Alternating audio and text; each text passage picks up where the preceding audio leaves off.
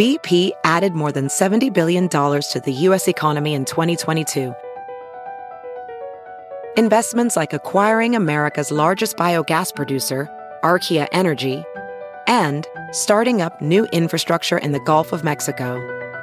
It's and, not or. See what doing both means for energy nationwide at bp.com/investing in America.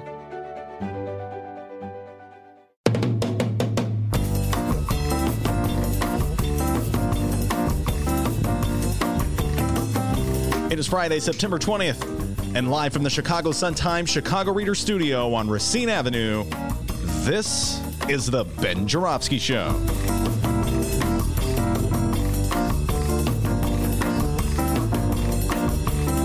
Today on the program, it's another Rummana Rundown with Sun-Times editor Rummana Hussain. Former head of Planned Parenthood Cecile Richards will join us, with Personal Pack CEO Terry Cosgrove. And it's the return of Doris Davenport, host of The Doris Davenport Show. And now your host of this show, Chicago Reader columnist Ben Joravsky. Hello, everybody. Ben Joravsky here. We're calling this Solidarity Friday. And here's why.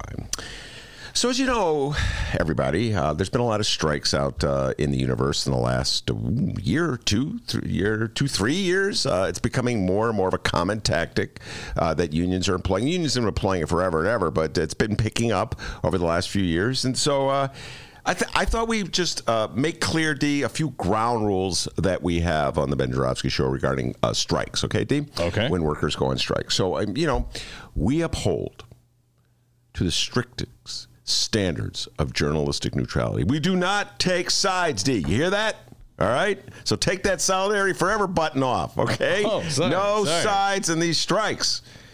You know, we're like, I don't know, WTTW or WBEZ. On one hand this, on the other hand that when it comes to strike. Strict neutrality. You got that, D? Yeah. All okay, right? Sure. Except for in the case of the GM strike. Good God, GM, stop being so cheap, man. They made all these concessions. Now the times are good. Give a little back. I'm sorry, D. I don't know where that came from. That really was inappropriate of me. Hold on. Slap myself for that. Anyway, where was I saying? Oh, yes. Journalistic neutrality. We are going to be neutral. We're not taking sides, as I said. There's two sides to every story, okay? So, the workers say this, the bosses say that. We listen and, try to come to some kind of understanding, right, D? Yeah. Except for in the cases of the nurses at the University of Chicago. Come on, University of Chicago, stop being so cheap. And what's with this lockout? You're going to have a lockout after the nurses have a one-day strike? How is that benefiting anybody? Isn't there anybody in Hyde Park to act like an intermediary to bring the two sides together? Come on, UFC. You got like millions and millions of dollars in your endowment. You don't have to be so cheap. I'm sorry, D. That was neutral. Really Come on. for. Okay. Neutral. It's like you made me take my button off. All right, take your button off. What was I saying? Oh yes, it's like an episode of Chicago Today. Yeah, I love it when they all sit down in the little room. They're all crowded around the desk, and like this, it's like the one faction and the other faction. They're really nice to each other. And then when they get out in the hall, they start gouging each other. But no, when they're on the set, it's neutral. And that's how we're going to do it here on the Ben Joravsky Show, D, all right? Except for, of course, in the case of the Chicago Teachers Union. Come on, Chicago Public Schools. Come on, Mayor Lori Lightfoot. Let's get a guarantee of librarians and social workers and nurses into the contract so every school has one. I'm sorry, D. I don't know what... Hold on. Neutral. I'm going to drink some neutral water. Yeah. Good God, that water is good. It's very neutral. So like I'm saying... On the Ben Joravsky Show, it's Neutrality City. We got a great show today, everybody. Rummana Hussain will be here, the Rummana Rundown. Oh, my God. Rummana is ready to talk about Justin Trudeau and the brown face scandal. I don't know what Justin Trudeau was thinking of. He, of course, our Prime Minister of Canada, so we'll be talking about that with Rummana, and plus all kinds of local issues, including the very interesting column by Neil Steinberg in the Sun-Times today about First Amendment rights in regards to Millennium Park. Doris Davenport, who's our third guest, I'm getting ahead of myself, really wants to talk about that, D, because as you recall, Doris was in Millennium Park with Pat Quinn gathering signatures to petitions calling for a term limits in a referendum. And boy, were they harassed. Even the former governor was harassed. So interesting situation. How much First Amendment rights do we allow in Millennium Park? And we're going to be very neutral on this subject, D. Neutral. Right? Neutral. You made me take my button off. Yeah, one hand this, and the other hand that. And the 2 o'clock hour, Cecile Richards will be with us by phone, former head of Planned Parenthood. She's coming to town. This Monday, she'll be the keynote speaker at Personal Pack fundraiser. And Terry Cosgrove, get your big boy pants on, D. Will be in the studio as well. We'll be talking reproductive rights issues. Cecile Richards is she's a political junkie. Her mom was the former governor of Texas back in the day in the late 80s, early 90s, or maybe it was just the early 90s. Anyway, a lot of political talk with Cecile Richards as opposed to, and in addition to reproductive rights talk. So we're looking forward to having a conversation with Cecile Richards. And of course, Doris Davenport, as I was saying, she'll be here later in the show. And there was a great article in the New York Times today about black teenagers and millennials and Zs, or whatever they are, trying to get their parents not to vote for Joe Biden. And so that's definitely something that Doris Davenport wants to talk about. Kids leading their parents. All right, 2008, kids led their parents to vote for Barack Obama, and now kids are leading their parents not to vote for Barack Obama's running mate. The world. Kids these days. Kids, what are you going to do about kids these days? I know what that's from. No, you don't. Yes, I do. It's Bye Bye Birdie. How did... That's like the one play I know something I'm from. like, how did you know that? For 10 trivia points, who sings the song in the movie? Oh, Ice Cube. No, it's not Ice Cube. It's Paul Lynde. All right? Ice Cube. Oh, my God. That's pretty funny. Ice Cube and Bye Bye Birdie. Anyway, kids these days. So that's what we're going to be talking about with Doris Davenport. Local politics, national politics, state politics, all the good stuff. Before we do any of that, the doctor with the news. All right, everybody. Before we find out what's happening in Illinois and or Chicago this afternoon, by the way, my name's Dennis. We have to mention this week's Benny J bonus interviews. All right. Not one, not two, but 3 new exclusive interviews this weekend, downloadable at both Chicago Sun-Times and Chicago Reader websites, and of course, wherever else you download your favorite podcast. Ben, where do you download your favorite podcasts?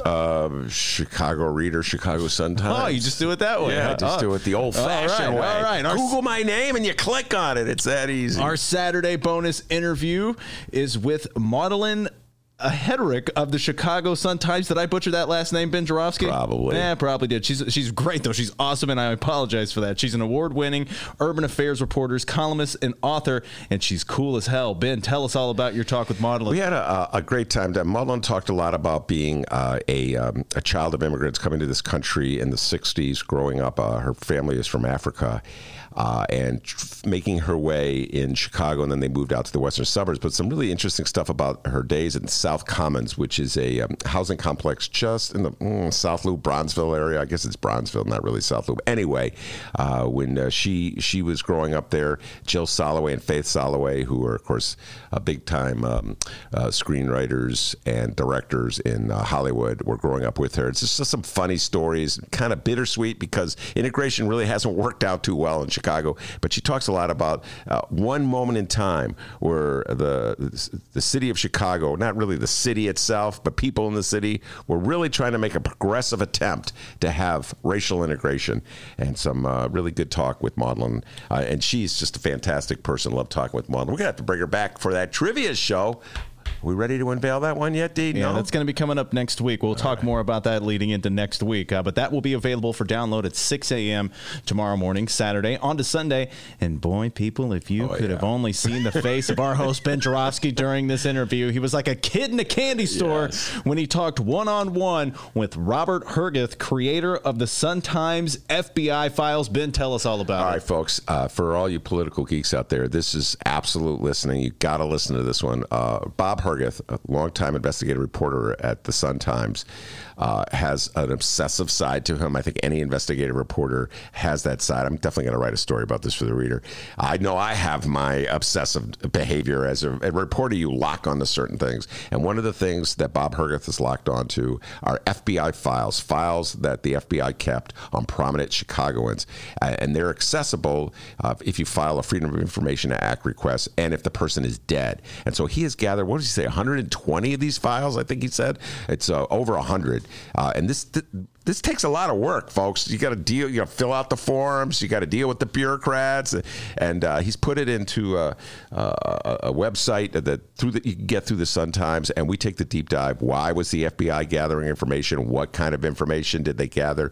How did they use it? Did they use it at all, or was it just there? We explore the possibilities that the FBI was trying to blackmail people by gathering information on it. Fascinating stuff. All wide array of Chicagoans. Lots on the left, but also some curious, like Colonel McCormick, who owned the Chicago Tribune for years and years and is a far right-winger. The FBI had a file on him. Cardinal Cody, who was the head of the Catholic Church in the 60s, the 70s, the FBI had a file on him. So interesting stuff. Bob Hargeth, you know what, D? An obsessive trait can seem a little strange to quote-unquote everyday, ordinary, non-journalistic citizens, but I can appreciate it, and Bob Hargeth's a blast to talk to. So FBI Files with Bob Hargeth. And shout out to the Sun-Times' Brian Ernst, video tech guru. He made an awesome intro for this, so check this out, the FBI Files. The initials FBI conjure up distinct images of J. Edgar Hoover, Tommy guns, and gangsters. But behind closed doors, you'll mainly find records. Holy the cow. FBI keeps A to Z files on people, places, and events, many of which become public over time. The Chicago Sun-Times has been collecting Bureau files as they pertain to Chicago and Illinois, all compiled in a new database. Featuring religious figures and their followers, politicians, the media and the mob, the villains and the victims. This is FBI Files by the Chicago Sun-Times. Start your search today at suntimes.com. Man. Yeah, that's pretty cool. Good job, Brian. He's the brains of this outfit. We all know that, right? Look at a brain on Brian. It's Ben's one-on-one discussion with Robert Hargeth, creator of the Sun-Times FBI Files. That'll be available for download at 6 a.m. Sunday morning. And on Monday, available for download by 5 a.m. because I know a lot of you people got to get to work and get up at ungodly hours. This is a very interesting one. A gentleman by the name of Pete Cunningham sat down and talked with us. Ben, tell us about Pete Cunningham. Well, Pete Cunningham, otherwise known as PC, has been sort of on the other side of the fence for me for many, many years, but we've always gotten along. He's one of the few aides to Daley and Rahm. Well, as he always points, Ben, I was not an aide to Mayor Rahm, just a good friend of Mayor Rahm's. But he's one of those guys that learn to get along with other people, even if they don't agree with him politically, or if he disagrees, or particularly his boss disagrees with what critics have to say. And I was one of those critics in the 90s and the O's when he was working for Daley, writing speeches for Richard Daley, and he was a chief PR guy for Arnie Duncan, and then he went to the White House, the Obama White House. And he's always been on the more Dem side of the fence. And so he comes into the studio, and we talk about the Daley years, we talk about the Rahm years, and, we duel a little bit, but it's all good-natured, no fighting, all right? And he brought his guitar. There's something else about PC. He's a great guitarist. In my book, he's a great guitarist. And so he has a cover band, and he took the opportunity to sing a little song. So anyway, interesting political talk with PC. I urge everybody. You know what? It's the Big Tent here at the Ben Joravsky Show. What do I always say, D? We start with Joe Biden on the right. We go all the way left to my good friend Sam Holloway. So PC is more on the Joe Biden side of the fence. And anyway, that was pretty interesting stuff. Dueling with him on live. Usually it's on the phone with nobody listening, you know what I mean? So we had the microphone going. It's pretty fun. Peter Cunningham. Yeah, once again, Ben's Talk with PC. Pete Cunningham is available Monday by 5 a.m. He plays a song on the interview as well. It's this weekend's Benny J bonus interview. Subscribe and download them, deadgummit. All right, so we're not about to reveal what we're going to do with some. Okay, we just spent the time getting people to download these. We'll hold off on that big revelation. All right, and in case you missed the details on this week's top story locally, Absolutely. Wednesday's City Hall smackdown between a mayor and her alderman.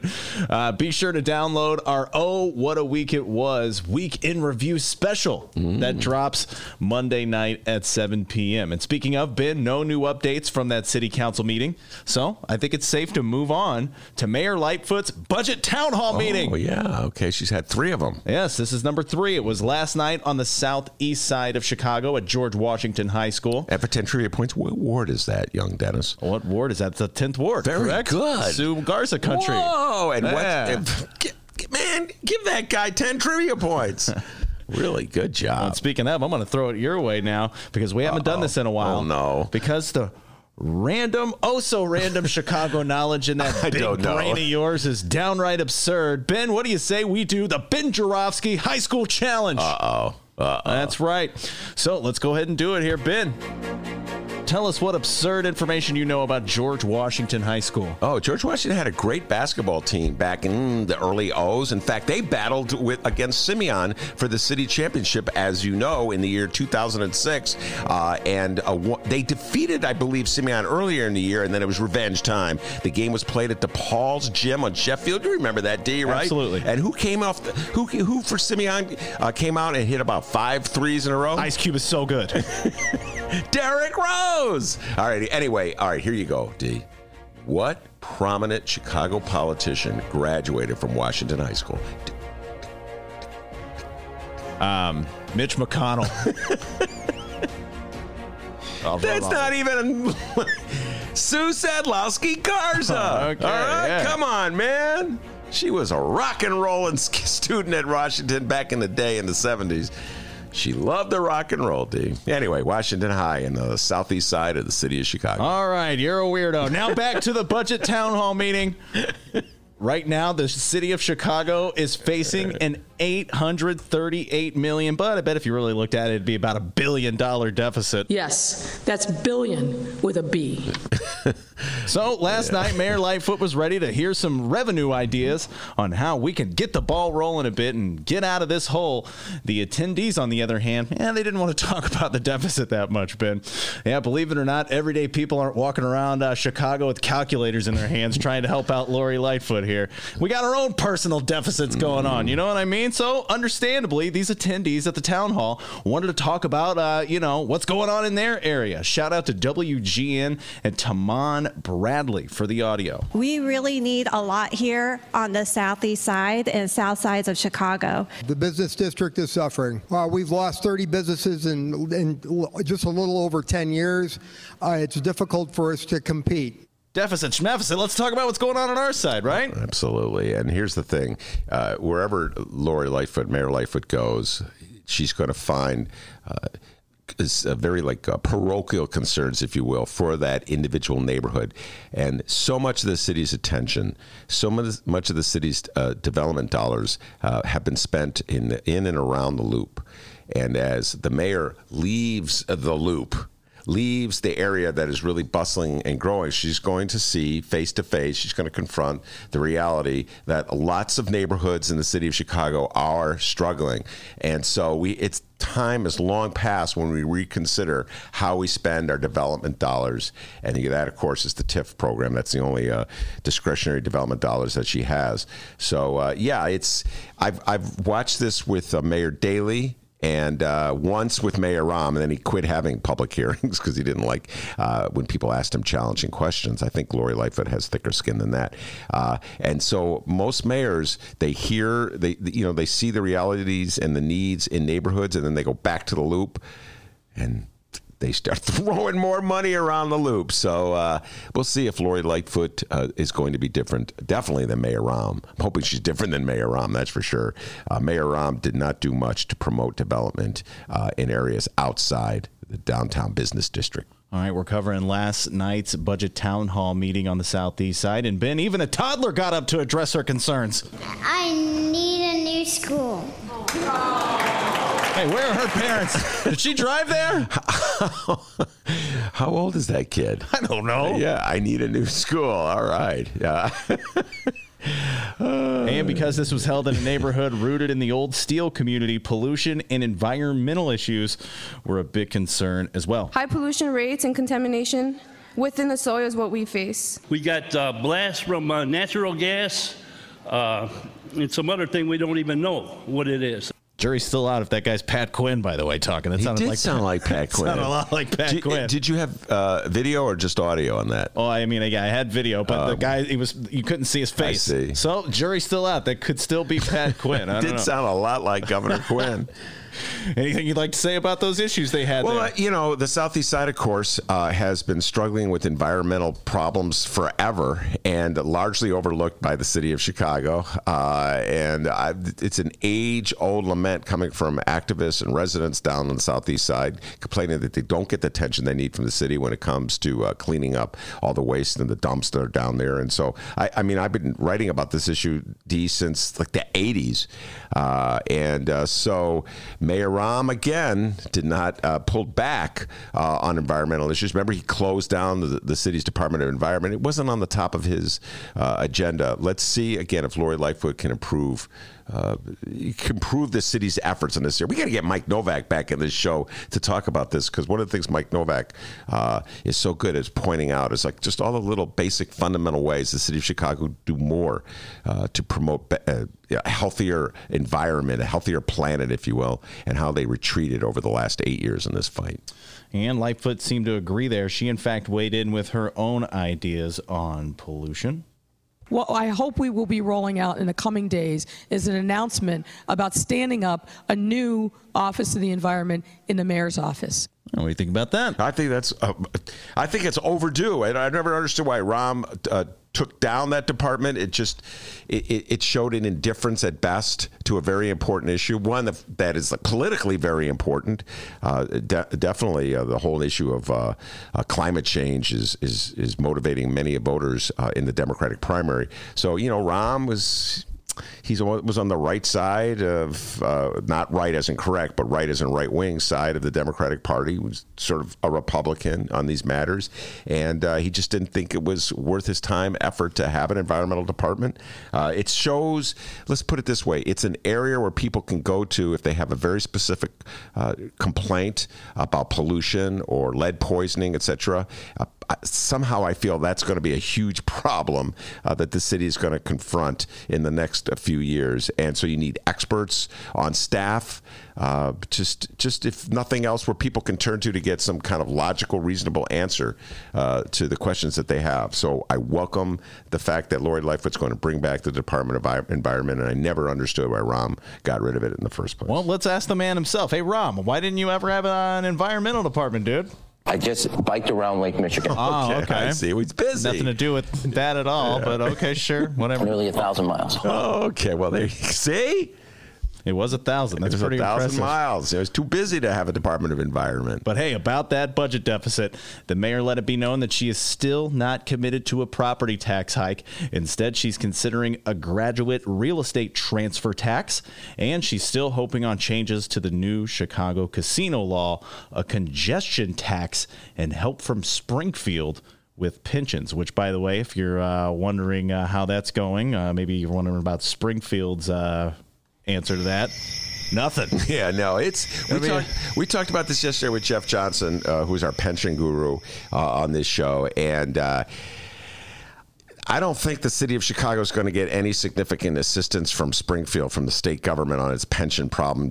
Jeff broke this down in terms of what the proposals are in Springfield at the moment, and none of them are directing huge amounts of money to the city of Chicago. So this is something that Lori Lightfoot is going to have to address. This is probably the biggest challenge in terms of raising revenue, is to figure out how to make good on the obligations that we have to our pension fund, and which way is she going to go, which tax is she going to use. Here on the show, we bring on many progressives who talk about things like a head tax, a LaSalle tax, like you mentioned, the transfer tax, a city income tax. These are all ideas that would be an attempt to shift the burden away from the middle class, the working class, and poor people and you know what? She took a step in that right direction, a little step, but it was an important step when she made some changes in the scofflaw law. We talked about that the other day with the city, and I think the city's going to lose about $15 million. Just think about that, Dee. The city was squeezing $15 million a year out of the people who could least afford to pay it on like parking fines, red light tickets, etc.,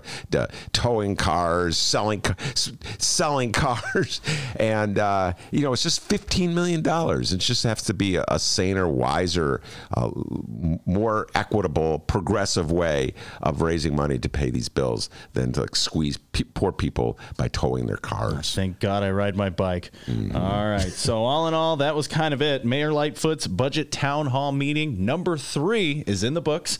And apparently, these town halls have become extremely popular. Isn't that right, Tamon Bradley? These town halls have become extremely popular. Today, the mayor announced that she is adding a 5th one to be held October 2nd on the South Side. Hey! Yeah, I'm going to go to that one. That's at South. I think I saw that in the paper, South Shore Cultural Center. It's one of my favorite sites to go for mayoral budget hearings. Going back into the day, in the 90s, when Daley would have his there. I always loved going down the interesting collection of speakers. You could depend on to show up, oh my goodness, there's so many public hearings I've attended in that room. I remember the ones for the Olympics back in 2008 or so. So I know I'm a little geeky in this stuff. I like public hearings on mayoral budget hearings. I haven't been able to go to any because they're held right around the time we're doing our bonus interviews, but I believe the one that she assigned for October 2nd, we're free that day. So I'm going to head on down to the South Shore for that one. All right. Today, Lightfoot's schedule includes a visit at Solorio Academy in the morning to make note of education gains made at Chicago Public Schools, the Art Institute in the afternoon to deliver remarks at the 2019 Chicago Investors Conference, and then she's delivering remarks at the Chicago City Council Latino Caucus Foundation Gala, a lot of words there, at Bridgeport Art Center Sculpture Garden. So there you are. Just like that, you're now in the know of what's going on in the city of Chicago. Town hall meeting number 3 in the books. And hey, you can get the inside scoop on all things Chicago Bears. Nothing to do with the town hall meeting. The Chicago Bears this football season with the annual Sun-Times Bears magazine. Dive into features of players, coaches, games, and plays, and get excited for the 100th season of football. Ben Jarofsky's so excited about it, aren't you? Ready, set, 2020. There we go. By the way, did you hear that moaning sound coming earlier today from the hallway? No. That was Dave, the Sun-Times editor, who's a huge Bears fan. He's still crying over the Bears. Dave, get used to it, dude. Get used to it. He said he's a lifelong Chicago Bears season ticket holder. This collectible magazine is just what you need to get ready for this fall. Dave has it. Do you? You can order your copy of the magazine at suntimes.com/CST shop. That's suntimes.com/CST shop. Is that right, Robert Mueller? That's correct. Okay. Grab your copy today. Don't go anywhere, because coming up after this break, Rummana Hussain is in studio. It's the Rummana Rundown. Don't go anywhere. It's the Ben Jarofsky Show, live from the Chicago Sun-Times. Read the Chicago Reader to get up to speed on what's what in Chicago. Culture, food, arts and entertainment, weekly concert listings, weekly event listings, the environment, travel. I can continue, but you get the point. And for all of you Chicago political junkies, raw weekly columns on real city politics from Maya Dukmasova and our very own Ben Jarofsky. The Chicago Reader, free to the public in newsstands throughout the city and online at chicagoreader.com. Read it now and be a more informed Chicagoan. Back on the taxes briefly, when you wrote the book and you made the money, isn't that the definition of capitalism, the American dream? No. I mean, what we want is a country where everybody has opportunity. I have a college degree. I'm a United States Senator. But a lot of people don't have a college degree. A lot of people are not United States Senators. I want everybody in this country to be able to have health care, to have education, to when they turn on the water, have drinkable water, not toxic water. So what we are fighting for, Brett, is a society not where just a few people can make a whole lot of money, but a society where everybody in this country has the opportunity to live in security and dignity. Did you know that 40% of the people in Illinois opt to be cremated? Well, it's true. And Chicagoland Cremation Options honors their wishes by providing cremation services directly to the general public. Chicagoland Cremation Options provides an affordable, ethical, and easy cremation arrangement, whether in person or online. Save thousands and streamline the process by going directly to Chicagoland Cremation Options. It's a family-owned business operated by my good friend, Douglas Klein. Here's how you reach them. Chicagoland Cremation ChicagoLandCremationOptions.com. One more time, ChicagoLandCremationOptions.com.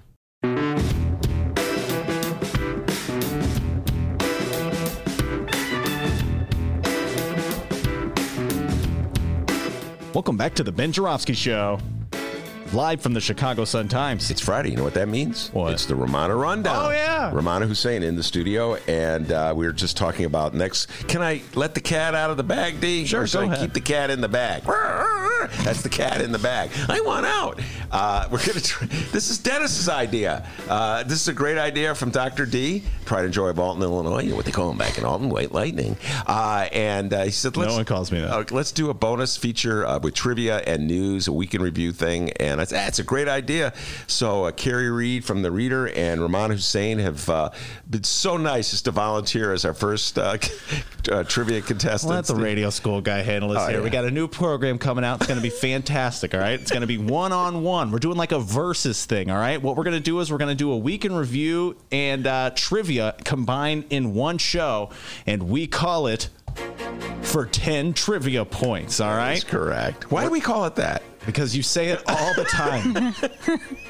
For 10 trivia points, Rummana, what high school did Dennis go to? So it's stemming off Ben's... Alton High. No, I did not. That's a good guess. But that's a very good guess. Very good guess. Southwestern High School is where I went to high school. But what it is we're combining trivia with the weekly news. It's going to be fantastic. And what we're going to do is we're going to do verses. So it's a test run, kind of a pilot, if you will. Our first contest will be the Chicago Sun-Times versus the Chicago Reader. We're going to finally find out who's smarter. Yeah, and so Carrie Reed, a theater critic for the Reader, has so graciously volunteered, and Rummana has well. And Carrie's already tweeted out some trash talk, and she said, quote, Rummana's going down. Whoa, Carrie, hey, come on. Knock it off. Anyway, by the way, that is the difference between a guy who's trained in the business and a guy who is an excellent Next job. week, check it out, everybody. It's going to be next, I believe we're going to release it next Friday night. All right. So I come earlier for the rundown and again. Yeah, so we're they're going to miss me on the desk. She's just going to become a full-time employee of the Ben Joravsky Show. If I get $1 million contract, that'd be great. That's in the mail. All right, Rummana Hussain, we've been dying to talk about this for at least 2 days now. Whenever the story broke, and we both knew we were going to talk about it. Justin Trudeau of Canada. All right, you just take it away. This is I was actually. I think this happened. Today is Friday, right? I think Tuesday or Wednesday night. I think it was Wednesday night. I was sitting at my desk about to leave, and then I saw Time Magazine tweeted that there's a picture of Justin Trudeau that surfaced, and he's wearing, they called it brown face because he was teaching at a school in 2001, and it was an Aladdin or Arabian Nights costume party, and he was dressed as Aladdin, and his face was pretty. He had put makeup on his face. From what you could see, it was brown face. And then it turns out, as the night went on, he addressed reporters later apologizing for that. As the night went on, it turns out that he had appeared in blackface in high school for, I think he was doing a Harry Belafonte skit, Deo. And then I think there was another picture or video that surfaced of him in blackface as well. So there was at least 3 incidents. You know, he's apologized for it. He's up for re-election, and he's being challenged by several people, I believe. So this came out at a particular time. I'm surprised it didn't come out earlier. And it just makes you think, like, is this a common thing? I mean, there's politicians, you know, obviously we've seen a lot of politicians in the last few years where these pictures are surfacing of them wearing blackface. Now, I don't know how I've never seen it. I've never experienced it. I never did it myself. I don't know why anybody would do that. And I just, you know, there's one thing, if he was in high school, I'm not saying it's right, but he was 29 in 2001. He wasn't a kid. And I think this was post 9/11. So there definitely was, you know, he's supposed to be a woke white guy, okay? And he's you know, I'm just saying, you know. Yeah. And of course, everybody was enamored by him. Yes. You know, everybody likes him because he's kind of the anti-Trump. Yeah. And so I I don't know. I guess I wasn't shocked, but he said, I didn't know it was a racist thing, but how could you not think that? There's a young woman out there who works with us, and she's Canadian. I go, what do you think about what your prime ministers did? And she told me, her father's Middle Eastern and mom's, her mom was like, she's biracial, and she was telling me, she's like, my mom's totally devastated. My dad's like, how could someone do something like that? I don't get it. I don't know if this was something that was common in older generations, but did you see it? I know it was Amos and Andy, you hear about skits in the 50s, but you think it's something from the 50s, not 2001. And, we were talking about Ted Danson. Yeah. And I thought it was 80s. That was actually 1993. Yeah, I thought it was later than the 80s, yeah. And it was when he was dating Whoopi Goldberg. Yeah. And it was a roast for Whoopi Goldberg. Right. And he shows up in blackface. And apparently I didn't know this because I just remember being in college or when this came out. And he used the N-word a couple times during the skit and ate watermelon. And this isn't that long ago. I know for a lot of young kids, seems like a long time ago, but yeah. I don't know. I just find it, I don't know why you would do something like that. I don't know either. And Ted Danson, we're getting into several issues here because we talked about this last week. We talked about this before, comics. Yeah. The whole issue of comedians feeling that they can push the line, push the envelope. No, are you talking about the SNL guy? Yeah, the SNL guy, Shane Gillis, I think his name is. And then Dave Chappelle. We've talked a lot about Dave Chappelle on this show and his comments in his latest Netflix special, which I've now seen twice. And, if I'm talking about it, I got to see it. Plus, there's parts I really think are funny. But so there's the issue of the comic doing it. Then there's people who want to be funny. So Justin Trudeau is not a comedian, so he can't say I'm pushing the envelope, to get at some larger truths and get people to think. I guess he thought he was being clever or cool. But I never had any inclination to do that. I'm just saying, is it very common for white people to do this? Because as you're an expert on all white people, and by the way, I know a lot about white people, having grown up among them. I do too, but I got to tell you, I'm thinking back. I've been to a party where anybody's ever done this. I don't really go to a lot of parties, particularly lately. So I know this is catching me off guard. This is like the whole world. And we talked about blackface before on the show because I remember I told you I did see whiteface in India when I was a kid. 1983, I was. My cousins took me to there was this thing for kids on Independence Day. I was there in the summer, and there was this reenactment of. Stuff that happened, before pre-independence. And there was these guys playing British people and they had powder all over their face. They're playing the British people. And I remember thinking that was odd, but that's a totally different context. I just don't understand why you would do that. And I remember I told you that I saw an episode, Give Me a Break, when I was in the mid 80s. Yeah. And there was a episode where one of the daughters was mad at Nell Carter, who was, the housekeeper and just kind of like a mom to these, white girls. Yeah. And she got mad, so she had Joey Lawrence, who was brought in, later. 80s. I know. I came of age in the 80s, and she had him dress up in blackface. Uh-huh. And Nell Carter's character gets really upset, and she starts crying, and she talks about how it's wrong. So it's like Justin Trudeau's the same age as I am. He didn't see that episode. I'm just saying that there was education for kids of my generation. All right. I know we're the old people now at this point, but I just don't understand how anybody from my generation and younger could do this. Okay. Unless they're a blatant racist. All right. So, well, there's two issues here that I want to address with you. One is the apology, and the other is I think white people are really struggling with the notion of Asian Americans these days. You understand what I'm saying? Well, there's in the old days when the comedy that I was on mainstream TV, the movies like Breakfast at Tiffany's. I don't know if you ever saw that movie. I never saw it. Yeah. And but I heard about Mickey Rooney's character where he's playing a Japanese landlord, and it's just it's really embarrassing to watch it now. Don Rickles' comedy roasts. It's everything that like mainstream America just took for granted. People making fun of Chinese American accents, Indian accents. And now it's like, wait, we can't do this anymore? Not you guys. Yeah. Not a white person. Huh? It's different. So there's that going on, you know? Yeah. I think I'm glad there's that sensitivity there. You know, it's one thing if it's an Indian person making fun of Indian people or a Chinese American making fun of Chinese. And even then, I know a lot of people say like in the beginning, there's a lot of Indian American comedians now. There's just an influx of them on TV. There was this one guy that when I was like coming of age, his name was Russell Peters. And from Canada. Yeah, he was very popular because he was the only Indian. So, you know, we'd all go watch anything that was involving, you're like, wow, there's an Indian person on TV. And I remember his whole shtick was he would do imitations of his dad. And I know the younger generation, they've talked about how they don't really think it's funny to kind of bring up the accents because they're like, you're doing it for a mostly white audience who are just kind of, at the end of the day, they're just laughing at you. Yeah. And so I don't know. I think those are good topics of debate. I don't think this guy meant to like be, you know, that was the intention. But a lot of the younger generation thinks they're like, I don't know why you have to do the accent.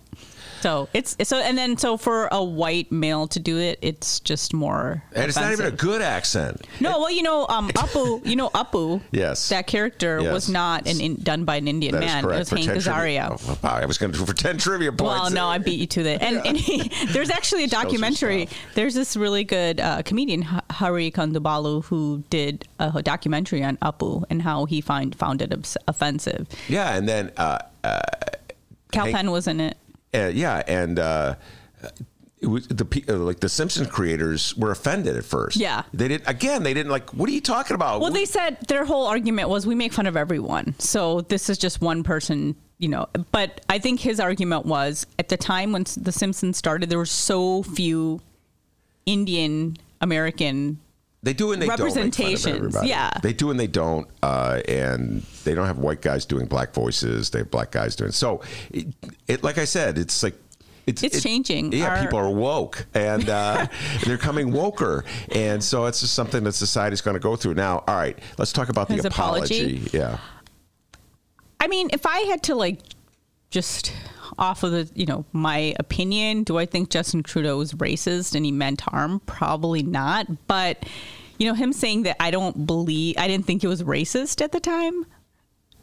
I don't know how you could not think that. But, you know, he has to say what he has to say. And he did say, you know, because of my privilege, I didn't realize it was wrong, which I think is it's a good thing for him to come out and say, but he has to say it, right? Mm-hmm. It's so, you know, I think he had to be very careful with what he was saying. I just don't buy the fact that he didn't, like somebody in the newsroom was saying like him, like putting that makeup on. It was so, you know, meticulously put around his eye. Like he went through great lengths, and they're like, while he was putting this on, didn't he ever think that this could be wrong? And it's like, he just didn't do it. He said there might be more pictures. So what does this mean? Like he showed up at every party? It was obviously a phase he was going through. We all go through our phases. I don't know. By the way, in Dave Chappelle's, I can't stop talking about Dave Chappelle. He does a fake Chinese American accent. Yeah, you know, and he says that because, you know, he's married to an Asian woman. Okay. He says he can do it. Okay, well, all right, there you go. That's his excuse. But I don't know if that's going to work. I don't know. There's like, you know, I'm not that, like, I understand some jokes, like, I could be okay, but there's some that are pushing the boundary. And I still have to watch what that former Saturday Night Live.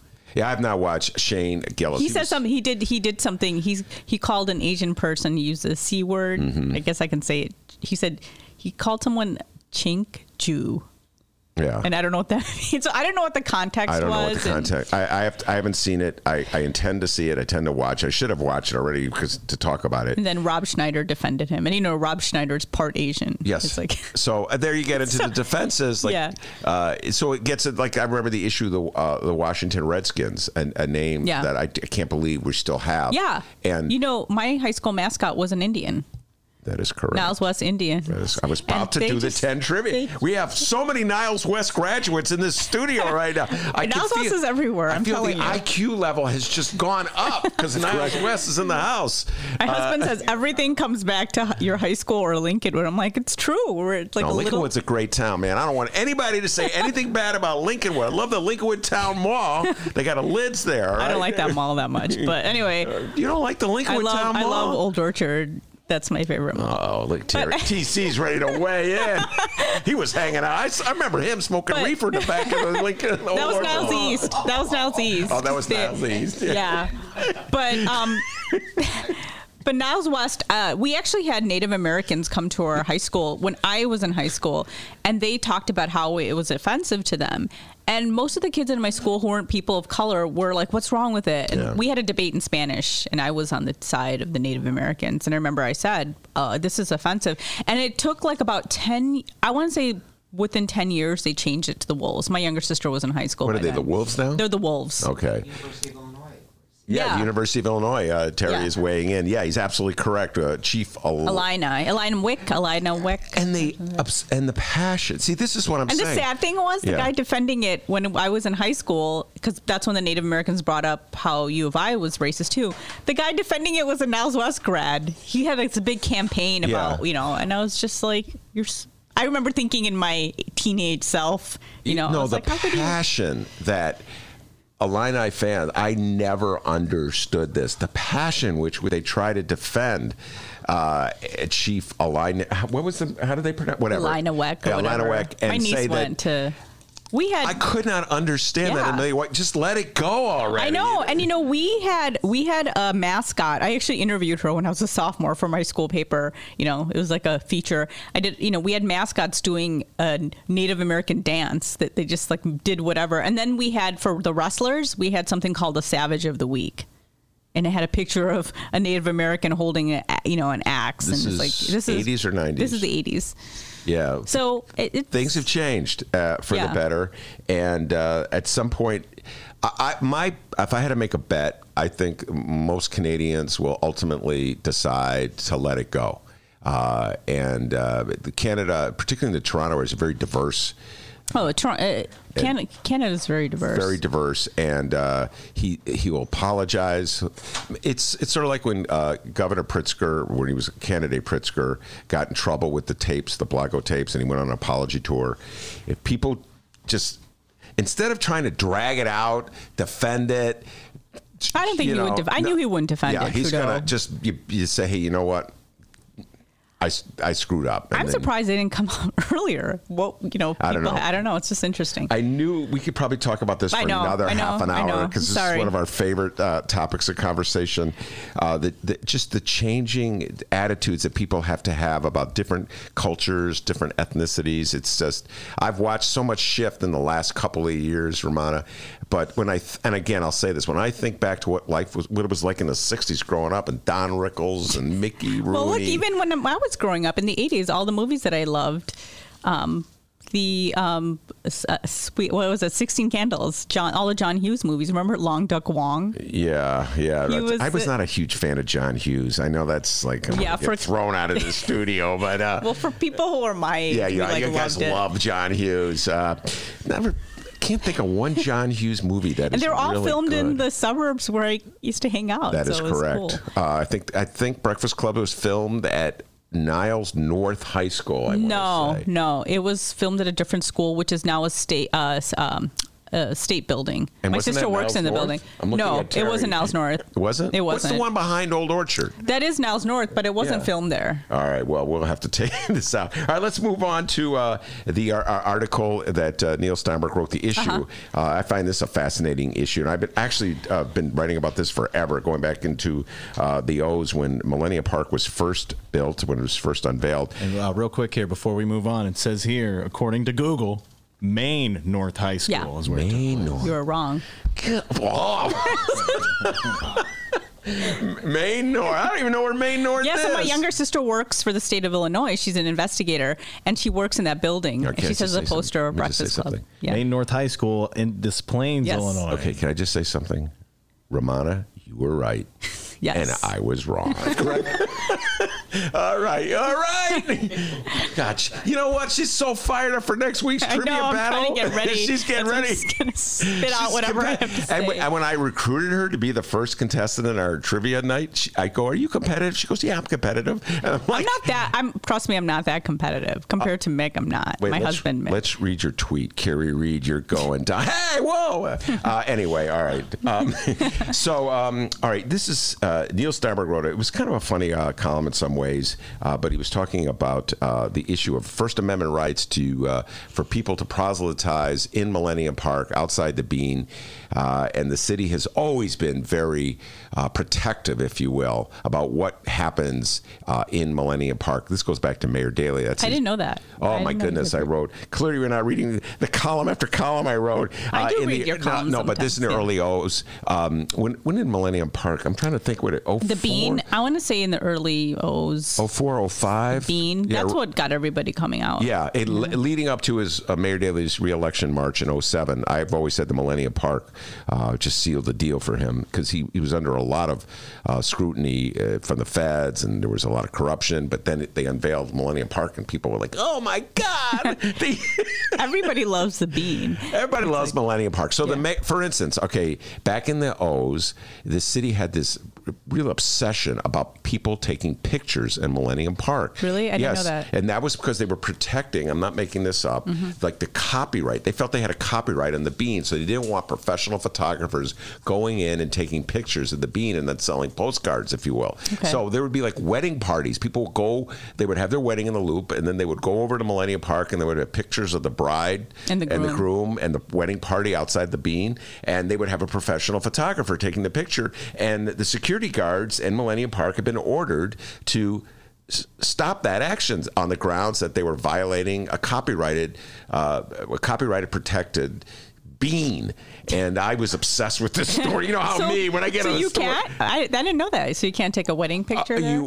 There was... I feel like Chris Fusco took one in front of the Bean, but maybe it was... You just threw him under the bus. I don't know. Uh-oh. Here come the cops. Fusco and handcuffs. But I don't know. I could be wrong. Maybe he took one around the Bean. I believe the city, it's been so long since I wrote these stories. It's over 10 years. I think the city eventually backed off. Like the ACLU is going to get involved. There's a First Amendment issue. Well, I don't even know how you can take wedding pictures by the Bean because it's always surrounded by so many other people. Well, that was the argument the city made. Yeah. Well, there's that's what they get to. They get into the issue. Well, it's just it's a security matter. You're clogging the arteries where people are walking, and you're just getting in the way, et cetera, et cetera. But this is a little different. This is the people proselytizing. Yeah, and they sued the city of Chicago. These are 4 Wheaton College students, and that's an evangelical Christian. You can tell I'm Muslim because I can't pronounce it, but they basically had filed this lawsuit against the city of Chicago because they said it's against their First Amendment speech rights, and they're saying that they want to spread the gospel to everyone they can because this is what they believe. And Neil Steinberg basically, who said he usually defends the First Amendment and people's rights, he's said that he thinks that they're wrong on this issue. And the city of Chicago, basically, there is one spot. They divided the Millennium Park into 11 spaces, and they said there's one space. It's called Wrigley Square. I don't know exactly where that is because I didn't know Millennium Park was kind of cut up into different pieces, or the city kind of defines different places. So they can do it in one spot, but I think they want to have a right to do it in all the areas. Yeah. And Neil Steinberg said he's kind of pointing to this one group. He's like, you just want to spread what you believe in.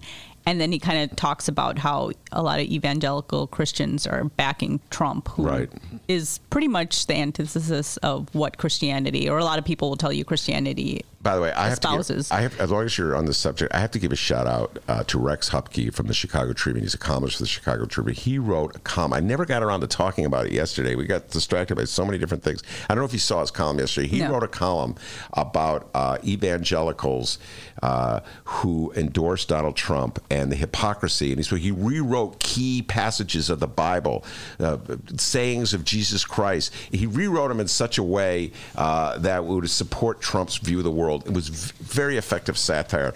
Hats off to that dude, Rex Hupke. But Neil Steinberg was making the same point that if you're preaching, not that these 4 kids from Wheaton are doing this, but if you're preaching hate or discrimination, if you're doing that under the guise of the First Amendment, should that be protected? It's like that wacky group of people who would protest outside of military funerals. I forget, though. They're from some quote-unquote church in Kansas, I want to say. Oh, yeah. Greens? I don't know. I'm making it up. I don't know. I remember. I know what you're talking about. And it's so... I find it so offensive. You're having a funeral for somebody who lost his or her life in war. And so you're trying to pay tribute to somebody who made the ultimate sacrifice. And then there's nutcases, and it has to do with gay marriage. Yeah. It's just like... What does one have to do with the... But they claim they have a First Amendment right. I don't know if you've ever... in the Pride Parade, there's always at the end of a diversity, at the far east end of diversity, as you're coming to the end, I think there's the same nutcases with these signs that are so offensive that they're waving, and they're saying, hey, people, get AIDS. It's just really offensive stuff. But there's cops there protecting them. It's like a First Amendment right. They have a First Amendment right to be offensive. Yeah, I believe in the First Amendment. I think people do have the right to be offensive, but I don't know. And I guess because this is a public park, that's their argument, right? I don't know. I think it's interesting. I think it's an interesting thing because there are different groups giving lectures in different places, and I think the city's just saying that it can be annoying. People have a right to enjoy the park without being disturbed. Well, that's their argument. Here's my attitude. I believe in the First Amendment, but I see the right wing has weaponized the First Amendment, and they only believe in the First Amendment for themselves. They use the First Amendment when it comes to themselves, but I'm sure if it was a Muslim group that was... They wouldn't be protecting, At the Bean, all these right-wing groups would be like, why are they bothering us? Yeah. They should leave us alone. It would be a moot point really quick. Or a Jewish group. Our next guest, if they say that... doctors have a First Amendment right not to provide abortion counseling to patients, or nurses have a First Amendment right, protected right, but they don't defend the right of a doctor to give abortion counseling to. Do you get what I'm saying? Yeah, no, I know. That's what I'm saying. They're just using it for when they want to use it. It's a weapon that they want to use when they can use it. But when anybody else says it's a First Amendment right, they said you're terrorists and trying to spread we call it Sharia law. So it's they call it Sharia law. So I believe I would have more sympathy for them if I saw them standing up, let's say. And then do you remember this incident that happened last year where this evangelical guy was trying to? There's this indigenous group, or I think there's just a group of people near India, an island where nobody touches. They just don't have any contact with the outside world. This guy wanted to preach to them.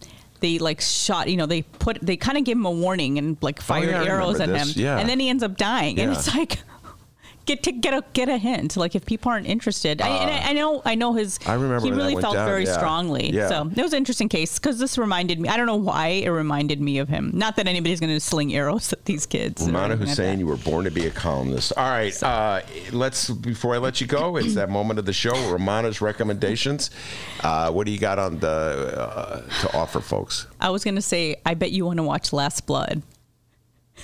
That's the latest Rambo movie. I didn't like the original Rambo. I'm totally joking, but did you see Richard? Stallone had an opportunity to serve in the Vietnam War, and he didn't, but so he made Rambo. Did you see Richard Roper's column? The only reason, because somebody mentioned it, his line is, "This is not a movie, this is mutilation porn." That's what his column starts off. I'm just joking about that. I still want to see Hustlers. I was going to just recommend, I don't know, I was talking to you about Lily Singh, the Canadian Indian woman who's the latest host to get. She's in a late night spot, so I've been kind of watching her.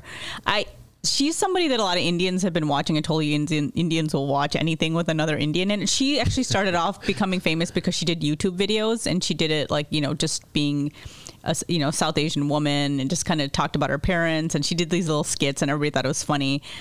that she's been accused of cultural appropriation because a lot of the younger Indian kids started to talk black. So you have to watch the show. Oh, yeah. Me and my older sister were talking about that. We're like, we can see why people are offended by that. Maybe she needs to tone that part down. But Awkwafina the same way. Yeah, Awkwafina the same thing. And these are two young Asian American women, and she has the braids, the cornrows, and so people are just like, oh God, But I think she's pretty funny in general, and I'm trying to give her a chance. So I've been watching clips. I used to watch late night talk shows. I don't anymore. So I've been watching her on YouTube. I follow her on Twitter. So that's just my recommendation for people to give her support.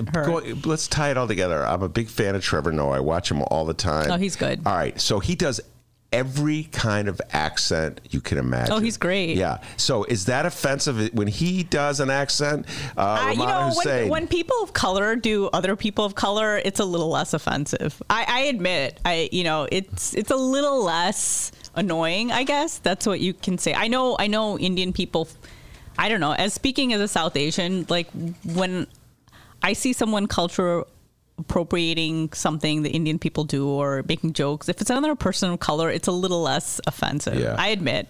That's the way I think. Well, what about Dave Chappelle doing the imitation of the Chinese? I would probably laugh at that a little, but I don't, for him to say that, oh, it's fine, I'm sure there's a lot of Asians who would think it's offensive, but, him saying, oh, my wife's Asian, so I can do it. Yeah. Well, no, his imitation is straight out of Mickey Rooney. Yeah. And, I know. I haven't watched it. A friend of mine a young friend of mine was like, did you watch the Dave Chappelle show yet? And I said, no, I don't know. I don't know if I'll laugh at it. And he started making fun of me.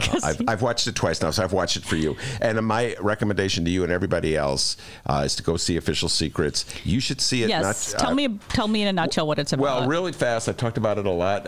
And I'm sorry, a dog has just entered the studio. That's what I thought. I thought I was seeing things. I saw something move. I love it when my guests show up early. Anyway, Official Secrets, I've talked about it a lot on the show. I urge everybody to see it. It tells the tale of how U.S. intelligence were trying to get British intelligence to spy on United Nations delegates in order to get blackmail information to force them into voting for the invasion of Iraq. So it's a really important chapter about the war in Iraq, which we still have soldiers getting killed in the Middle East there. But there's along those lines for you.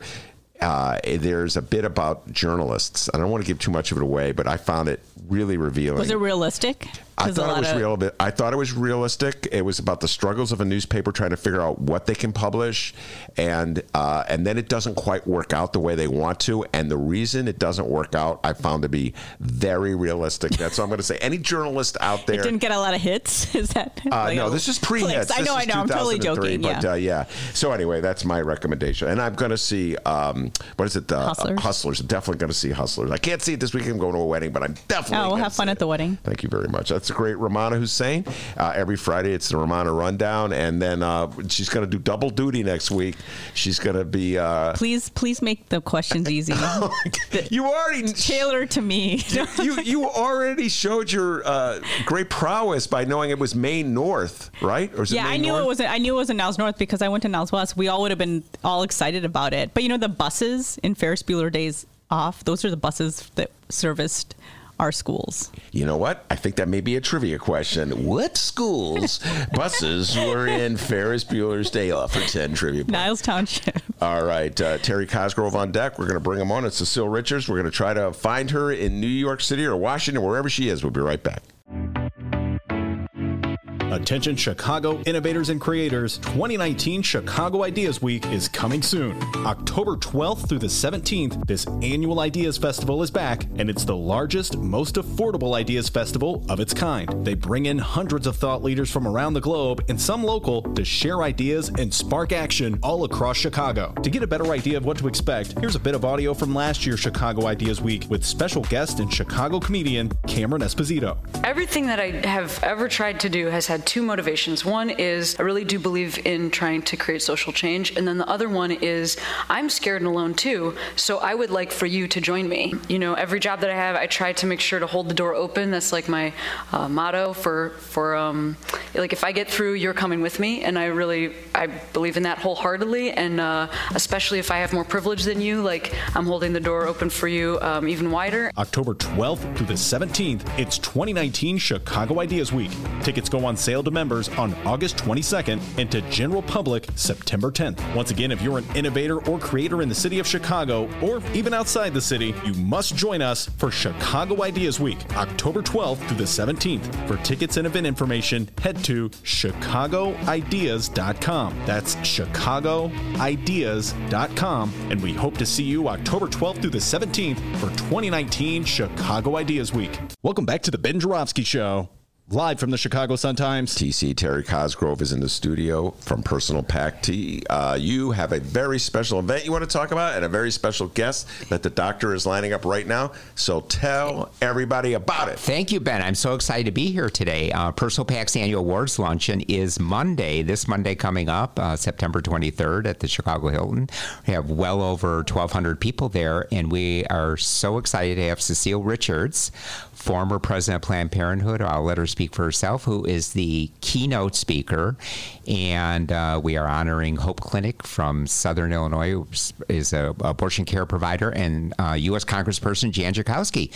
So very excited about it. Tickets can be bought by calling the office right now before 5 o'clock, 312-422-0005, 312-422-0005. If you're listening to this after 5 o'clock on Friday the 20th, show up there, go to Solution Seating, and we'll find you a seat and take your money. Yes, Terry will take your money. Yeah. I'll take your money. Then find you a seat. I did that in the wrong order. All right, what time does the VIP reception starts at 11, the luncheon starts at noon, and you're not going to want to miss it. Everyone is going to be there, including Ben Gerard. Yeah, no, so Terry has invited me, and they put me, the big decision, where are you going to put them? Great table. What table? It's the fun table, man. We're going to party down. Dee, did you get Cecile Richards? I believe we have Cecile Richards on the line. Cecile, are you there? I sure am. Hi. What's going on, Cecile Richards? Ben Joravsky here from the Ben Joravsky Show, and in the studio with me is, say your name, Terry Cosgrove. Hello, Cecile. Hey, Terry, how are you? Oh, my God, what a thrill. Oh, we are so looking. I can't wait to see you. I know. Monday, it's going to be great. I know, and we have a huge crowd. We have over 1,200 people coming now. So, hey, Cecile Richards. I'm so happy. Cecile Richards, how come you're not so happy to hear my voice? It's like, who's that guy? Ben, you got to work a long time to be as good of friends with me as Terry is. So I'm sorry. You got to get in line there. Okay, take it away, Ben. Take it away. All right, Cecile Richards. I know who you are, and Terry knows who you are. But why don't you take a moment to introduce yourself? Let's talk about your past. Cecile Richards is from Texas, and of course, your mom is the great Ann Richards. So help our millennial listeners out a little bit. Talk, Cecile, about your mom and her legacy in Texas. I know. For some folks, Ann Richards is a distant memory, but she was, of course, the first and only pro-choice woman governor of the state of Texas. And for people who look at Texas politics now, that may seem like a miracle that she was elected, and actually it probably was. Although it's kind of interesting, Texas is changing. We're heading there on this bus trip that I'm on. But anyway, she was a progressive, an unrepentant feminist, and it's really sad to see what's happened to abortion rights and basically just healthcare access for folks in Texas since those days. But anyway, that's who she was, and as far as myself, I had the honor of working for Planned Parenthood for the past 12 years and left about a year ago, and have started a new effort to get women out civically involved. It's called Supermajority, and I'm on a bus tour all across the country. So I'm actually calling you from Pittsburgh today but going to end up in Chicago on Monday. All right. Now, before we fast forward to what you're doing with supermajority and how Democrats can win Texas, I think Texas is there for Democrats to take in the 2020 election.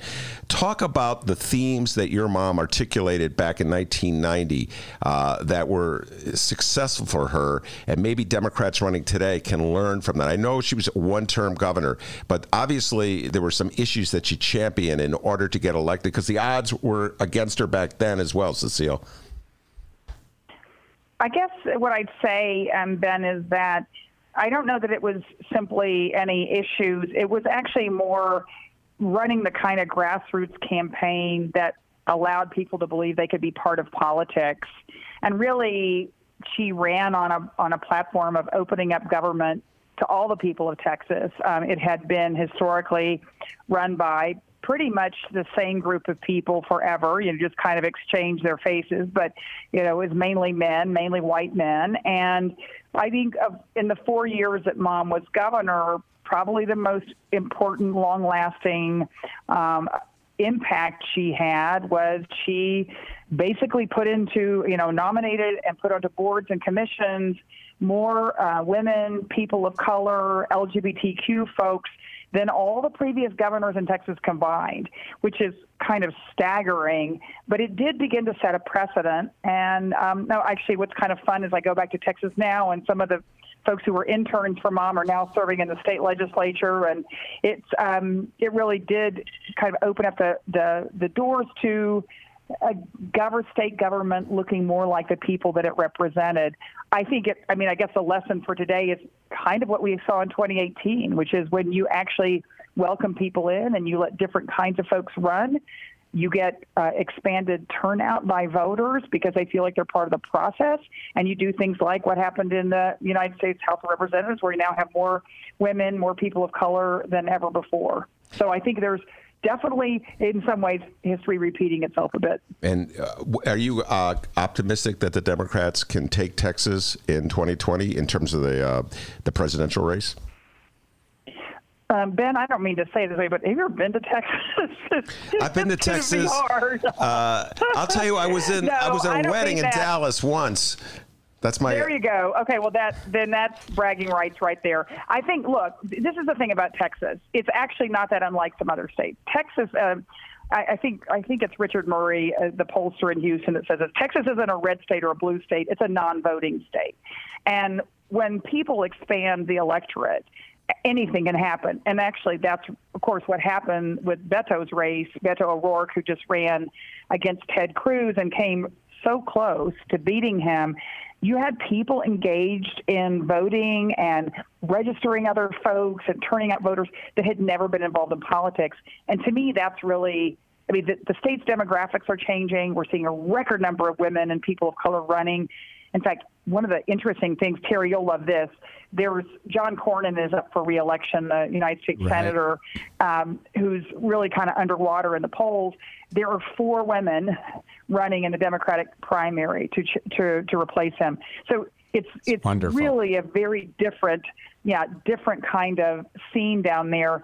I didn't mean to make fun either of you or my home state, but it will be a big thing if Texas goes blue. I think all the elements are there. It's just, it's been a long, long time since we've had a statewide Democratic elected official, almost since Mom was elected. Yeah, no, it would be a big thing. And that's why I really hope it does go blue. I mean, that would just, that's why I've been urging, not that anybody who runs the Democratic Party would listen to me, Cecile, for whoever the nominee is, put somebody from Texas on the ticket and just send that person down to Texas and have them campaign. And that would be giving Trump fits, as if the polls started showing that Texas was in play and that Texas could go Democrat, because that would upset the electoral map. Yeah. Trump's always talking about playing where the Democrats are strong and stealing their thunder. Well, why don't the Democrats, for once, do that, play that tactic with Republicans? What do you think of that idea? Well, I think, look, I do think folks in Texas, particularly Democrats and progressives in Texas, often feel like they've been sort of left aside, that people come and raise money and then they don't reinvest. But there are people who have been doing hard work, building grassroots organizations and political power down there now for several years, and it's beginning to pay off. Actually, Harris County, which is where that's Houston's county, is the most diverse county in the country now, I believe. And they elected more than a dozen African-American women to the judiciary in Harris County, and a very young woman, really new to politics, as a county judge. And that's, to me, a sign of how things are changing in a pretty dramatic fashion. Now, whether it can happen this time or not, I don't know. But it's so important that people invest there, that we have, for the first time, there will be folks competing in every single congressional race, no matter how hard they seem. And that, to me, is how you kind of rebuild a real progressive infrastructure in the state. It's exciting. Cecile, one of the things I discovered when I was reading about you is that you're when you got out of college, one of your first jobs, you were a union organizer. Talk about the union movement in this country and how it could find alliance, let's say, with groups like Terry's Personal PAC that are fighting for reproductive rights. How are these interests? Where do these interests intersect? Well, I think they intersect because people, particularly women in this country, feel like they're losing their rights. And I mean, we just finished a big poll with supermajority, and there is this really very dramatic sense. And not only women feel this way, men feel like women are losing their rights too. And it's about certainly access to safe and legal abortion, access to birth control, access to Planned Parenthood. But it's also access to having a union on your job and having representation. So and of course, the labor movement has changed so much since I first started organizing. You know, a majority of a lot of unions now are women, and so they don't see all these issues as disconnected, as separate issues. And Terry, of course, knows this better than anyone. He's, one of the most genius political organizers in the country. Women see these issues as they are all related to how they can live their lives and make their own decisions about issues that are about their health, about their economic situation, about their family size. And I think this is, and I also want to shout out the reproductive justice movement has really been far ahead of everyone else on this too, is understanding that women see these issues as all deeply interconnected. We're really excited, actually. I mean, we're meeting up with labor folks today here in Pittsburgh with the supermajority movement, and I see that across the country, is that labor women are really excited to be working with women across a whole set of issues, including reproductive issues. Yeah, I just want to say one thing. One thing that I definitely notice as someone who looks at Springfield and our state government, but I think one thing that unites us all, our enemies are all the same. I mean, Trump is going after labor. He's going after reproductive rights. He's going after LGBTQ people. So that's what I have seen in terms of uniting all of us more than ever, and not to mention people of color. So I have seen that has, since Trump's been elected, that we're all waking up going. In fact, I was stunned. A leading United Auto Worker union person bought a premium ticket to our luncheon, is going to be there on Monday, and I couldn't believe it. But it's like it just showed we have come out in favor of the fair tax in Illinois around reproductive rights. Well, that's a big deal to union people, and so I think there's just been this natural as well as intentional coalition building that's been going on, and we realize we're all in the same boat too. I mean, that's it. Yep. All right, Cecile, talk about. Yeah. Go ahead. I didn't mean to cut you off. What were you going to say? Oh, I know. I think Terry's making such a good point, and I mean, I know when we were facing defunding by Congress, that the labor movement stood with Planned Parenthood because exactly what you're saying, Terry. One is they recognized that it's just basically movement by movement and organization by organization, the same people were trying to completely undermine and destabilize any movement of working people, women, civil rights. And so I do think that it was really unbelievably important to see. I also think, and again, I just have to give Terry so much credit here of what he's built in Illinois. It also makes a difference to folks in organized labor when you have also developed your political power and you stand with each other in times of crisis or opportunity. So I do think that, Terry really was so far ahead and Personal PAC was so far ahead of the rest of the country in saying it's not enough to just be experts at delivering health services. You actually also have to build the political muscle to ensure that people have the access to those services. And I do think that Illinois is a great example of that. And that's great to hear about the UAW. Cecile, tell people what supermajority is and talk about your bus tour. So, we kicked off a bus tour, it seems like months ago. It was only actually on Sunday in Atlanta, Georgia, with Stacey Abrams. Of course, a woman who, if all the votes had been counted, would be the governor of that state today. And we went through Birmingham, Alabama, and into Florida, South Carolina, Washington, and now we're headed through the Midwest. And really, supermajority started back in the latter part of the spring as an effort to begin to provide training and support and connective tissue to the millions of women in this country who are raising their hand and saying, I got to do something to change the direction of what's happening in America. And it's really exciting. We started this with Alicia Garza, one of the founders of the global Black Lives Matter movement, who's been on the road with me, and Ai-jen Poo, who's from Chicago, who is the national head of the domestic workers, and friends from both Planned Parenthood and the labor movement. And the idea is that, if all the women who are already organizing across issue could come together and exert enough sort of political energy in one direction, or hope next year to run the largest woman-to-woman voter contact program in the country, we can change politics not only in 2020, but frankly for the rest of this century. And you'll be rolling in to Chicago in the bus this Sunday. Is that correct? Well, I'm not going to be on the. I'm going to actually have to come over from Milwaukee and make a quick trip over to Chicago. I think the bus is going to roll right through, and then I'm going to meet up with the bus again.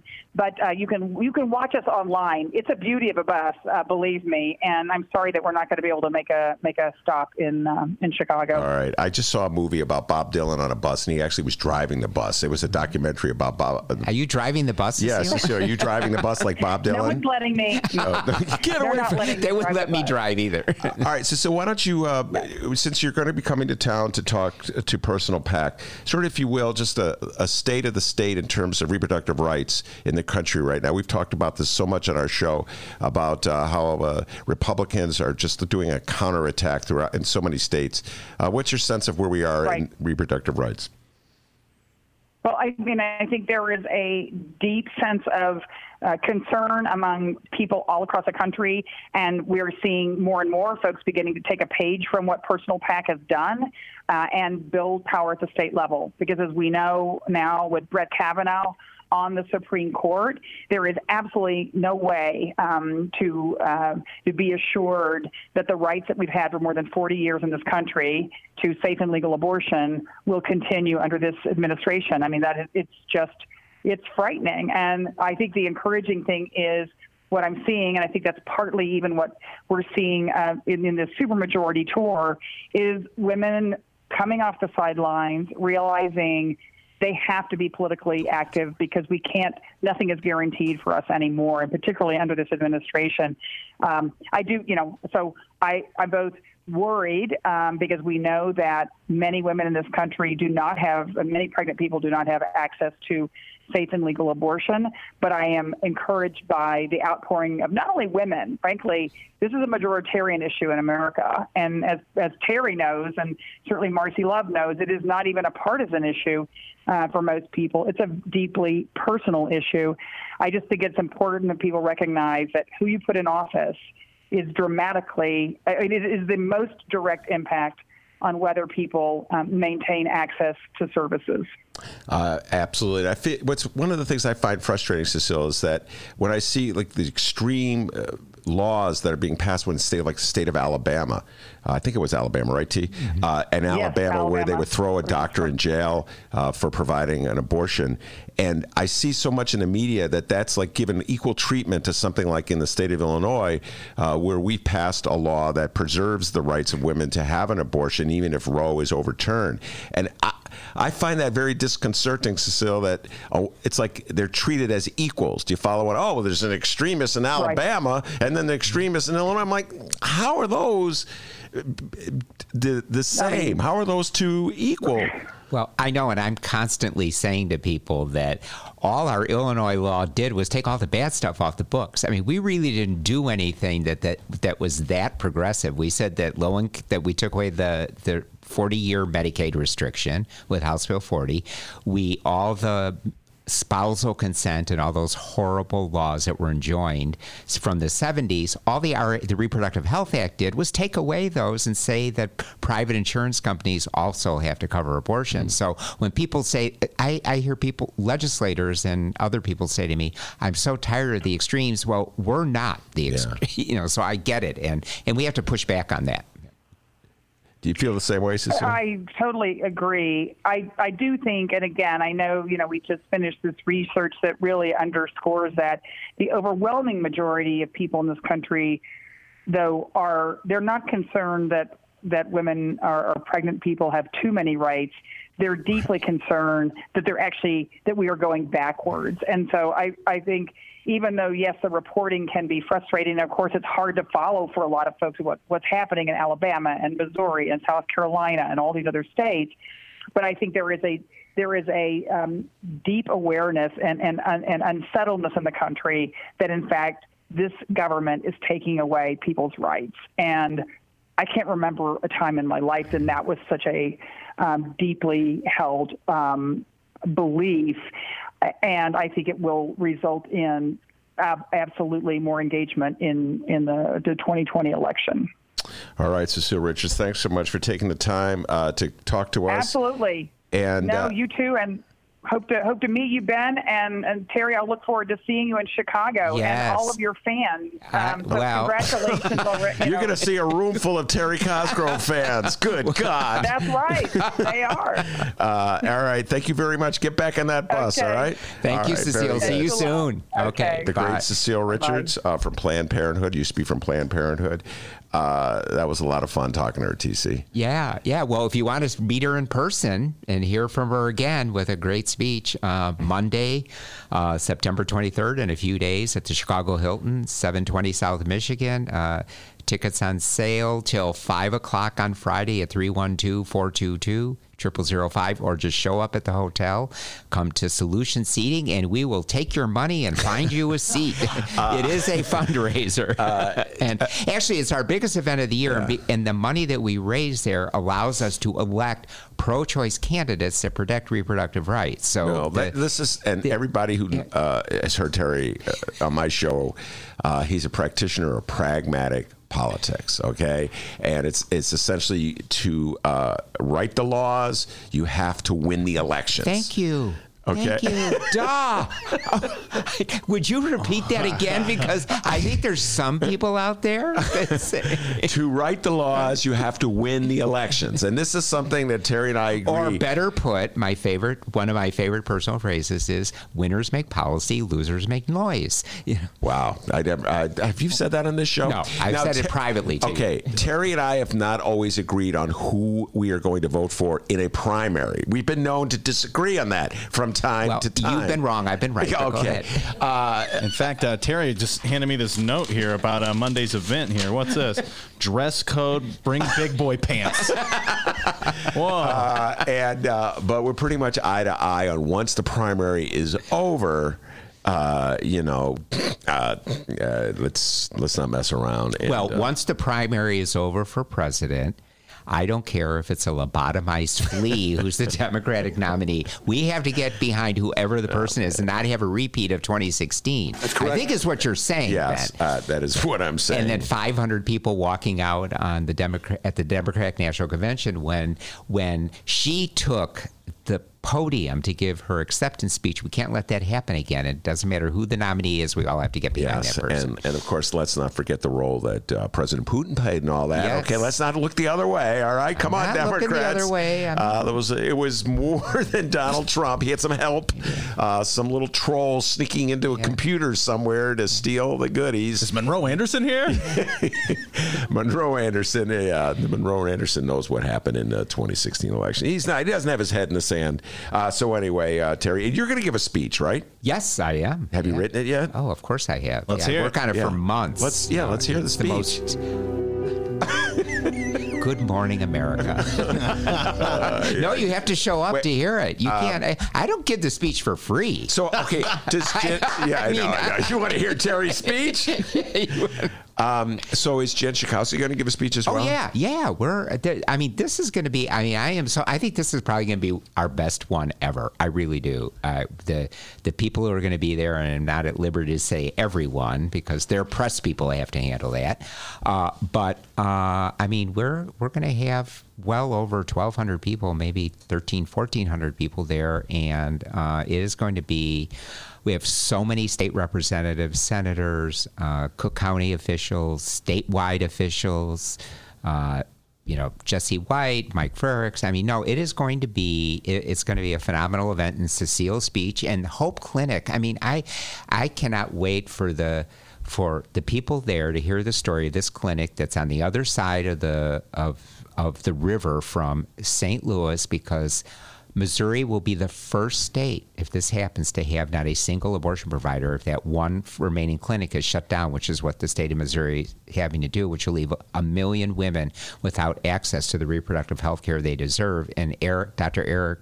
Aaron King, who runs Hope Clinic just 10 miles on the other side of the border, who's half her patients now are from Missouri. So to put this in perspective, there are women that are having to drive 8, 9, 10, 12 hours from the western end of Missouri or Kansas all the way over to Illinois to take a pill that is safer than an Advil or a Tylenol to terminate a pregnancy that they cannot and will not carry. That's what we're forcing women to do. And if they're a young woman, when they get to Illinois, they're going to find out about our parental notice law, which means is a whole nother barrier, which we must repeal. Yeah. All right, one more time. One clinic in the entire state of Missouri. Did I get that correct? Yes, in St. Louis. So it's on the eastern end of the state. So all those women on the western end and rural women have really no choice. Now, do you think this is an issue that could turn Missouri politics in any way? And I think what Cecile said, I think she said a lot of important things, but the one thing that my ears really perked up about was that survey that she talked about, the poll they just did, and said that she's never seen people understanding so deeply and viscerally how much women are under attack, women's rights are under attack. And so I hope that will lead to a lot of surprises. We have two things to do on the national level. First of all, she was right. Everything's at the state level, and I'm just giving away a little bit of my speech here. I'm so fortunate that 30 years ago, Marcy Love and a bunch of women got together and started a personal PAC, and it's debatable whether or not they made a mistake of hiring me, but that's here. History will judge that. Yeah. But if we do not elect a Democratic president and get rid of Mitch McConnell in the Senate, we're in for a horrible future. And I hope that people make the connection between, I've always say to people, if you're not anxious right now, there's something wrong with you. Mm-hmm. So the only way, I hope this anxiety, this trepidation, this fear that people are carrying around about the future, make it translate into politics. That is our solution. Sitting around and watching, I do my share of MSNBC and CNN and everything, but we've got to get out. We have to get involved. We have to, if everyone went out and found one person who never voted before, get them registered and make sure they vote on election day, that would make the difference. Well, that's part of. So I'm hoping that will happen in places like Missouri, and Texas. The part that North Carolina, Florida. The part that I underlined, she said expanding electorate, and we talk about this so much in the show. It's sort of like the conflicting ideas about where the Democrats should go to win back the Senate to defeat Trump. And I'm a big believer in expanding the electorate, and to do that, you have to fire up your base. And so I was really encouraged to hear Cecile Richards talk about that. If you're going to take, there's another school of thought that says, well, you just try to win over Trump voters, your base is just going to come out anyway. I'm not buying that. Right. So I was really happy to say that. The practical problem, and as someone who deals with practical politics and raises money, you're sitting there with a pool of money. and you're looking at a voter file, and you say, okay, you have this group of voters over here that you have to communicate with, and so there's kind of a hierarchy. You have to make sure that the base and the people that you want to come out and vote are communicated with, and they're fired up. And then from there, if you have money left over, you can go to the second tier and say, okay, we're going to go after occasional voters, because there's voter history. So you know who's voted in the last presidential, the last off-year election, and you have to make sure those people come out. So it's not, I mean, it's fine to talk about it theoretically, but when it comes to a campaign, you really have to look at the demographics you're dealing with and how much money you have to communicate, because it's expensive whether you're doing it on social media, on TV, on radio, or in print and direct mail. You only have finite amount of resources to spend, which is why I focus so much on raising money, because I was able to drop hundreds of thousands of dollars in a few state rep races at the end with 6 weeks to go, and we won them. Mm-hmm. But if I didn't have the money to do that, I couldn't have run TV. I couldn't have dropped 6 pieces of mail. I couldn't have made 75,000 phone calls in each district. Speaking of which, we had a blast talking about how Jeannie Ives' district in Wheaton, the Democrats. That is such a long shot, T. No, it's not. 52 to 48 was the last one. You're right. And hardly any money was spent there. So it was, wouldn't that be something? And an off-year election. Yeah. I mean, I want to just give a piece of history, and I don't know how much longer you want me to go on, but I remember in the 2000s, the Democratic plurality that came out of Cook County was 350,000 votes. DuPage County alone came out with 350,000 that offset the Cook County. Now, all but a few elected offices in DuPage County are held by Democrats. Yeah, no, the trend Foster, is Caston, Underwood, mm-hmm. as well as all the state reps and state senators that are now representing DuPage County, and maybe Jeannie Ives' district is next. All right, Terry Cosgrove, I'll see you Monday at Personal Packs. Yes. What time again? 11 a.m. is the VIP reception, and you sign in, show up, take your money, bring your money, buy a ticket. We'll find a seat for you. And luncheon is at noon. So if you can't get there till noon, come. We'll find a place for you. Yeah. All right, very good. TC, Terry Cosgrove, Doris Davenport on deck. Can't wait to talk politics with her. We'll be right back. Hey, everybody, what you're about to hear are the piano stylings of Jeff Manuel. Man, listen to Jeff go. Jeff Manuel has been playing piano around Chicago for years. He's played for conventions, for celebrities, played in basement bars with blues bands. He's played at prestigious social clubs, fine restaurants, and in the intimacy of private homes. Book Jeff Manuel at jeffemanuelpianist.com. Don't worry, I'll spell his name at the end of this commercial. You know what Chicago Magazine said? They said that Jeff Manuel is, quote, as comfortable with Chopin as he is with Cole Porter. He's excellent, and his performance is joyous. He offers an elegant stream of compositions and interpretations that entertains the mind, but won't hurt the ears. To hear more of Jeff Manuel's work and to book Jeff for your next event, go to jeffmanuelpianist.com. I'm going to spell it out for you, people. J-E-F-F. M as in Mary, A, N as in Nancy, UELPIANIST.com. Take it away, Jeff Manuel.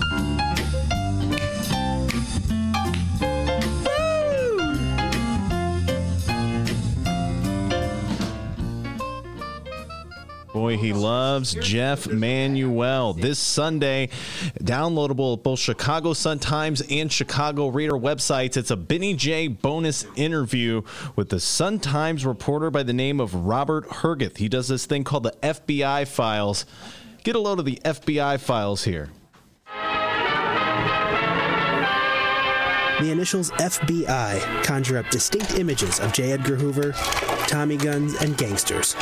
But behind closed doors, you'll mainly find records.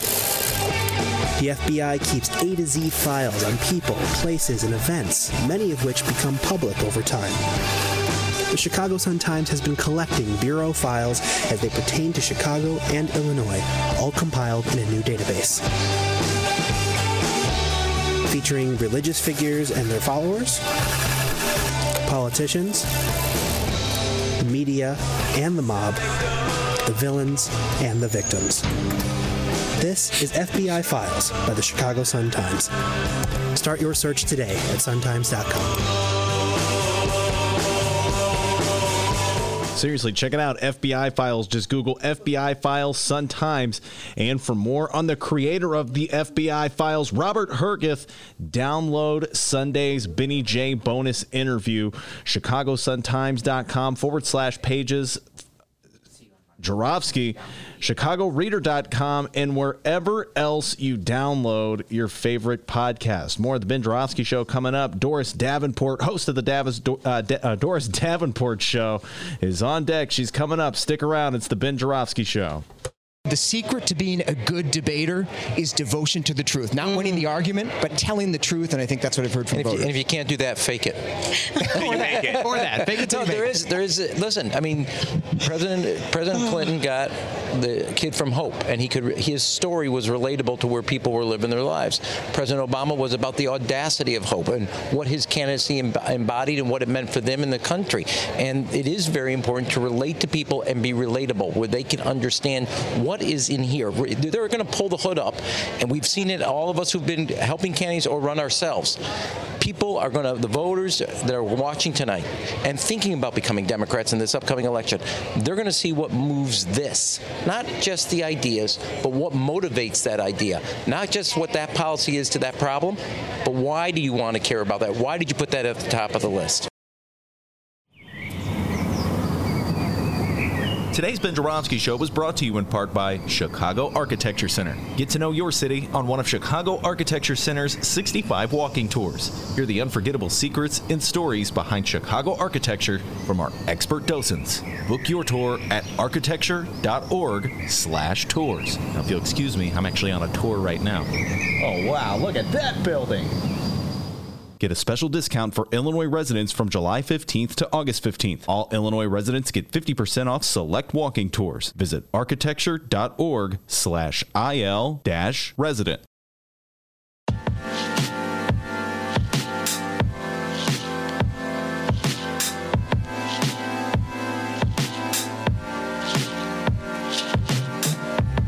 Welcome back to the Ben Jarofsky Show. Live from the Chicago Sun-Times. Doris Davenport in the studio. Doris Davenport in the studio. Love talking politics with Doris Davenport. Before we do that, D, you got an update? Absolutely, I do here. It'll actually be in a few minutes. Because, this computer here. I got to wait for this song to end, and then I can play a commercial from Lauren Underwood's new opponent. Ooh, get Doris Davenport's thought on this breaking news. Lauren Underwood's coming up in minutes, guys. All right, we're just playing that song. It's fading out, and now it's gone. It's turned down. It's not off yet. Oh, all right. Go ahead. When you're ready, we'll bring up Lauren Underwood. All right, Doris Davenport, host of the Doris Davenport Show on, I'm going to say it,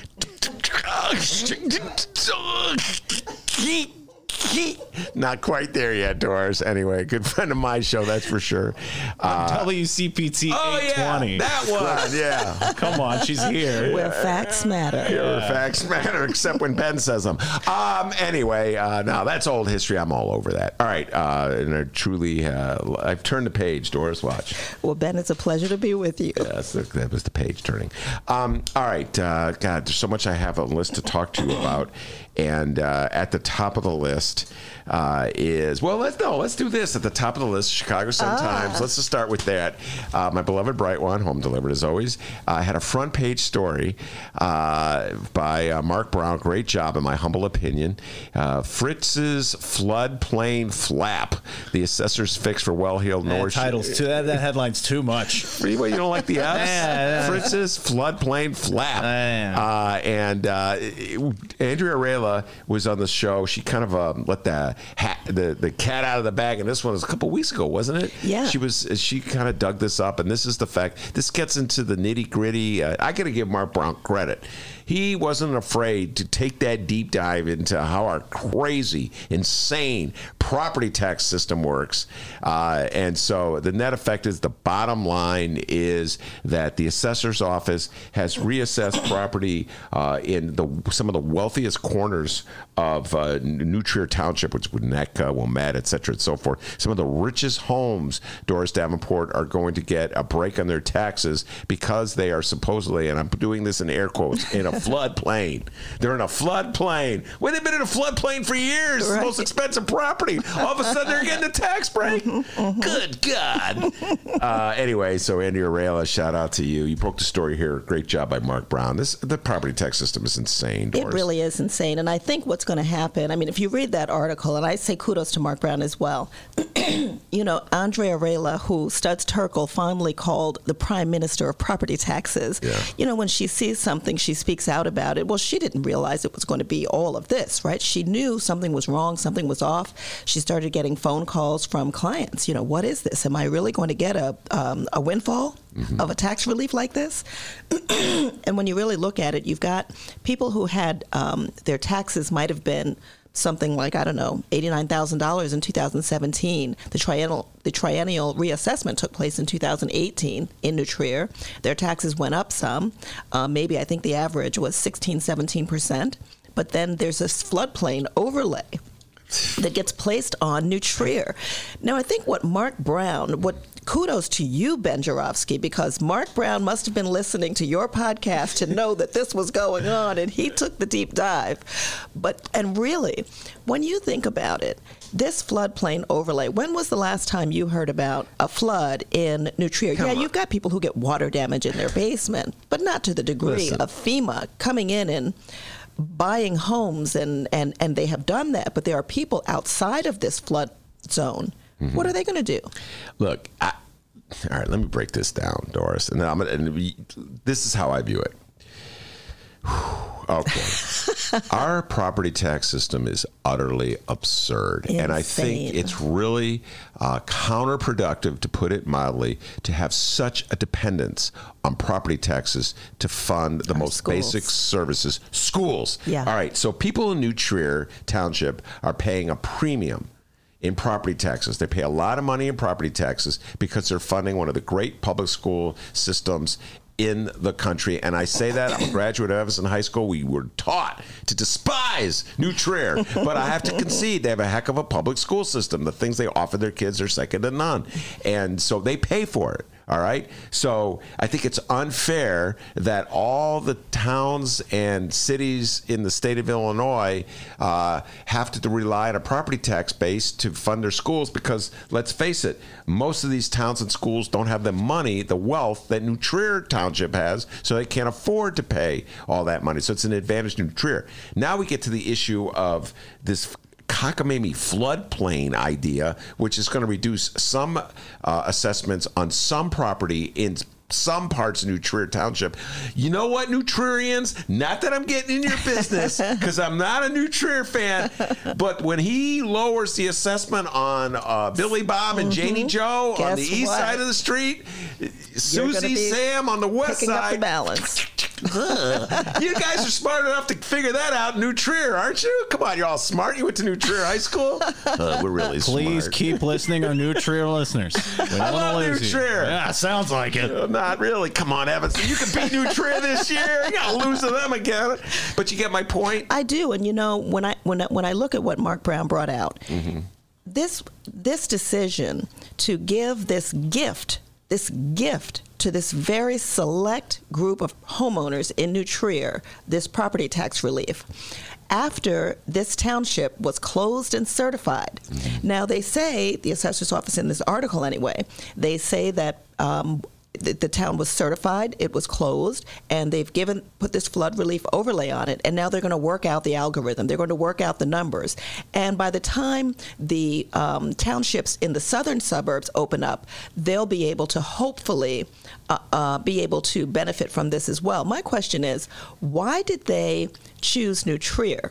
Of all the places they could have chosen, why New Trier? Why this very specific set and group of homes, instead of working out the algorithm, work out all the numbers, and at the end of the year when you get to the southern suburbs, let that be the first group of homeowners who have been the ones who have suffered the most. Well, the reality is that putting aside this cockamamie floodplain issue, all right, for the moment, which I got to see evidence that a floodplain designation has affected real estate values in New Trier, some of the most expensive property in the world. So please show me how being on something, the floodplain, first of all, if it's a serious floodplain, why do you allow New Trier? This is a whole other issue. Why do you allow to build houses on a floodplain to begin with? But put that aside. That's New Trier's business, okay?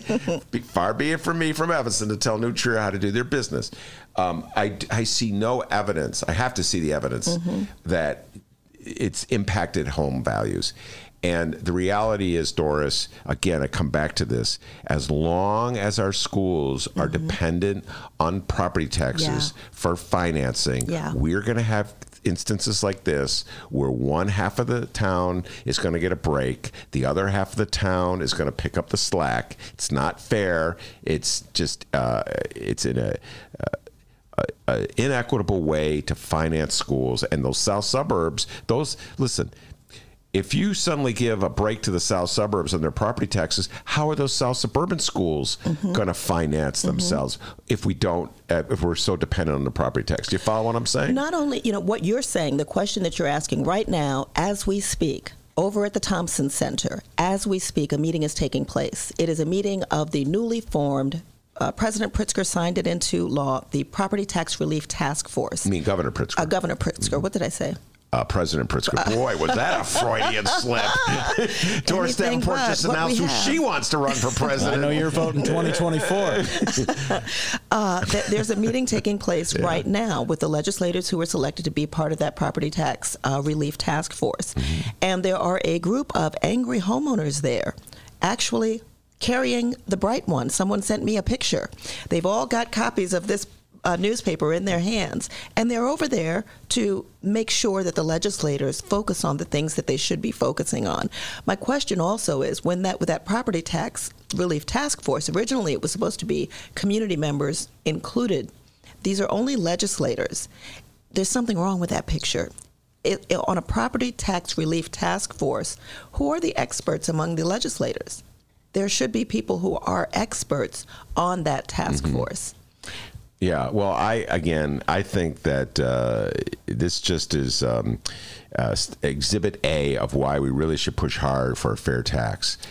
Because it really is, it's not sustainable to have such an emphasis on the property tax to pay for education.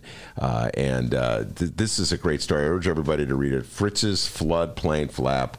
Mark Brown takes a deep dive on how one portion of New Trier is getting a break. Yeah. And just to remind you, New Trierians, that means you other suckers on the other side. Everybody's going to want to live in a floodplain now. I live in a floodplain. Right, because it's going to reduce my taxes at least in half. But this is also why, this is not a discussion today, but why we do need to look at consolidating some of these school districts, because we need Dave Hochberg. He comes on. Yeah, go ahead. Yeah, but we really need, if we want equity in the resources that are available to our kids on the south and west sides of Chicago, we have schools where there are no counselors, there are no gyms, there are no extracurricular activities that the facilities can handle. But if we consolidated some of these school districts and spread that money around, we'd be able to do a lot more for a greater number of kids. I hear her. Listen, the city of Chicago right now, the teachers are in negotiations with the Board of Education, with Lori Lightfoot's administration,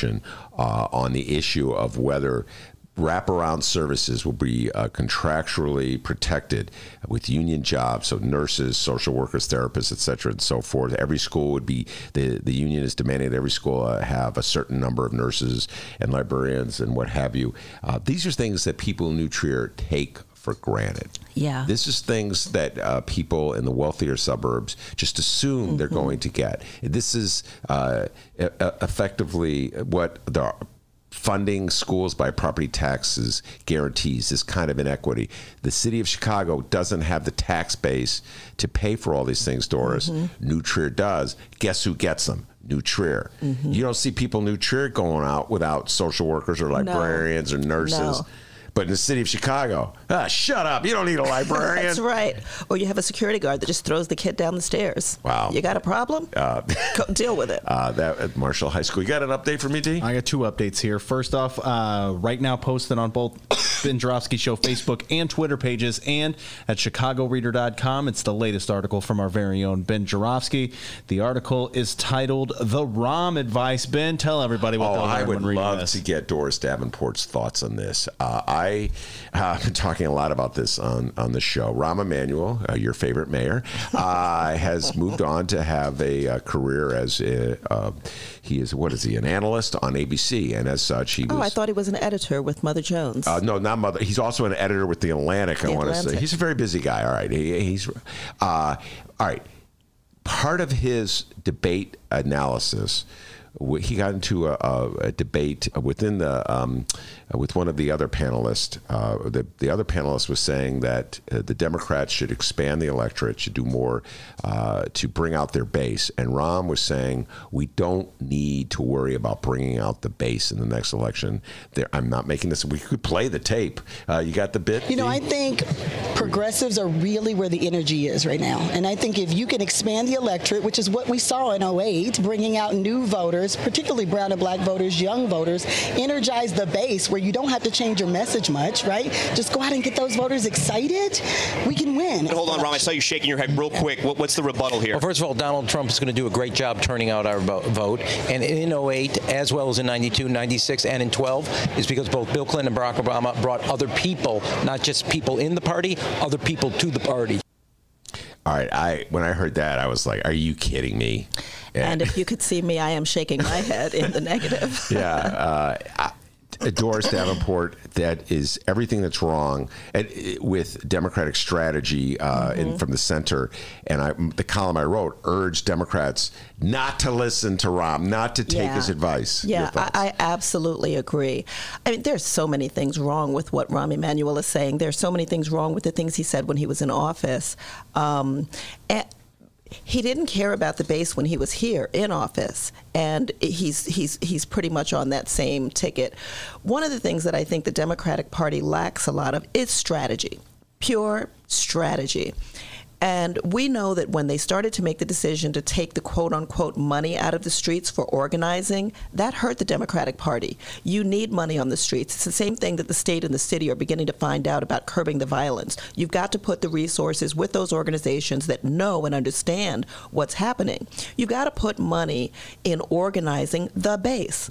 It is the base where our numbers are. When we look at the apathy and we look at the people who are not coming out to vote, your base are people who are registered, who have a history of voting, but for some reason or another, they're not voting.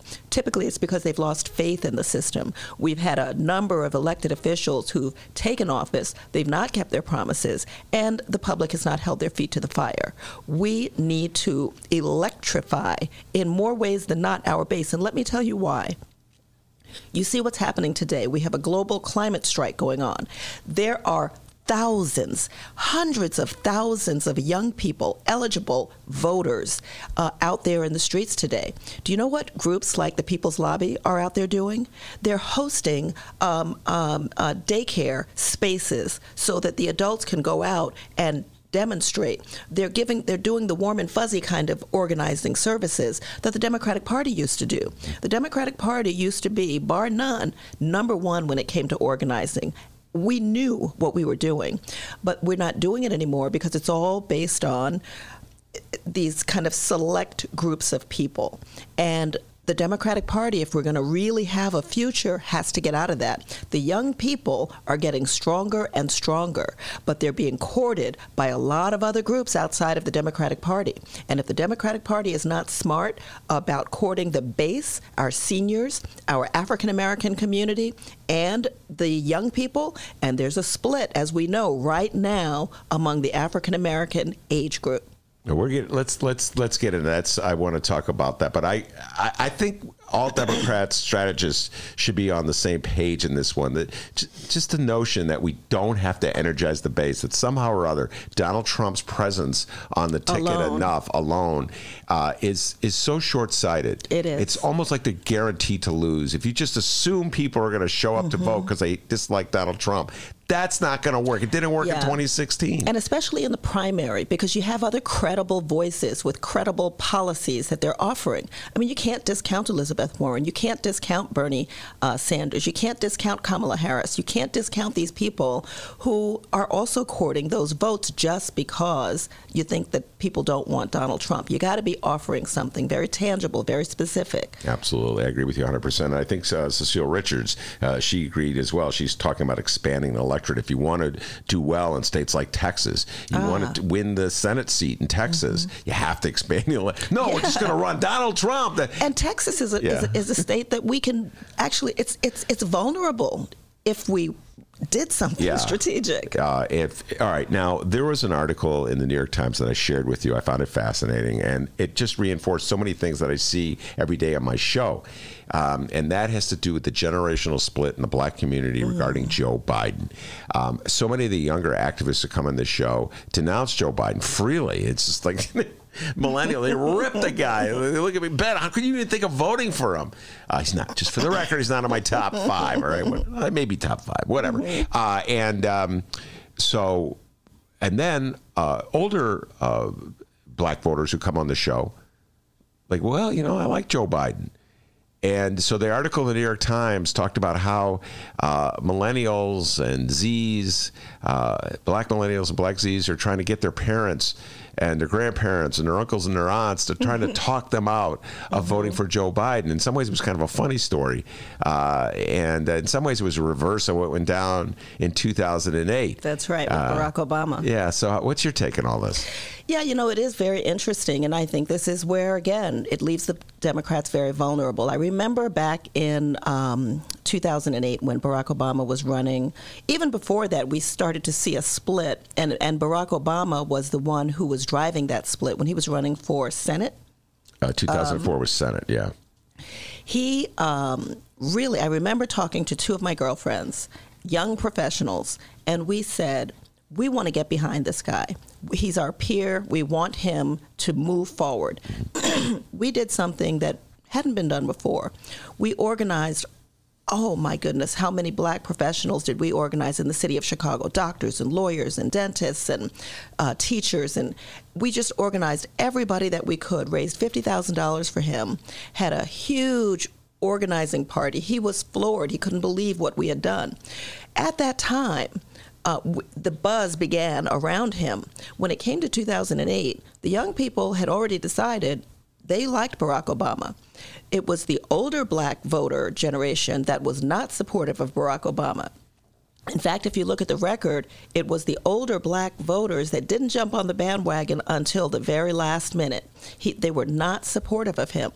The young people said, this is who we want. Now, today, the young people are saying, the young blacks are saying, we do not want Barack Obama's vice president. We do not want Joe Biden. And you know what they're looking at is I think we teach them so much about being the best you can, and they look at the flaps, as they call them. I think the article that you sent me, in that article, they were kind of moaning and groaning because a question was asked to Joe Biden, and he started talking about something very different. And they said, "This is your king? This is who you want as king?" Yeah. And the young people are saying they want something different. Yeah. Now, there's no one direction that they're heading in. Yeah. So in a way, what does that mean? Well, let me ask you this. Now, Doris Davenport is younger than I am. I'm setting this up. She's younger than I am. All right. But so when you deal with a younger person who tells you, and I've had many conversations that they talk idealistically. Yeah. And the older people are, the more quicker they are to be, quote unquote, pragmatic, which in many cases means sort of selling out their values. So many older people I know will say, for instance, there's no way Bernie Sanders will ever get elected. It's impractical to vote for him. You shouldn't waste your vote. That's how they talk about it.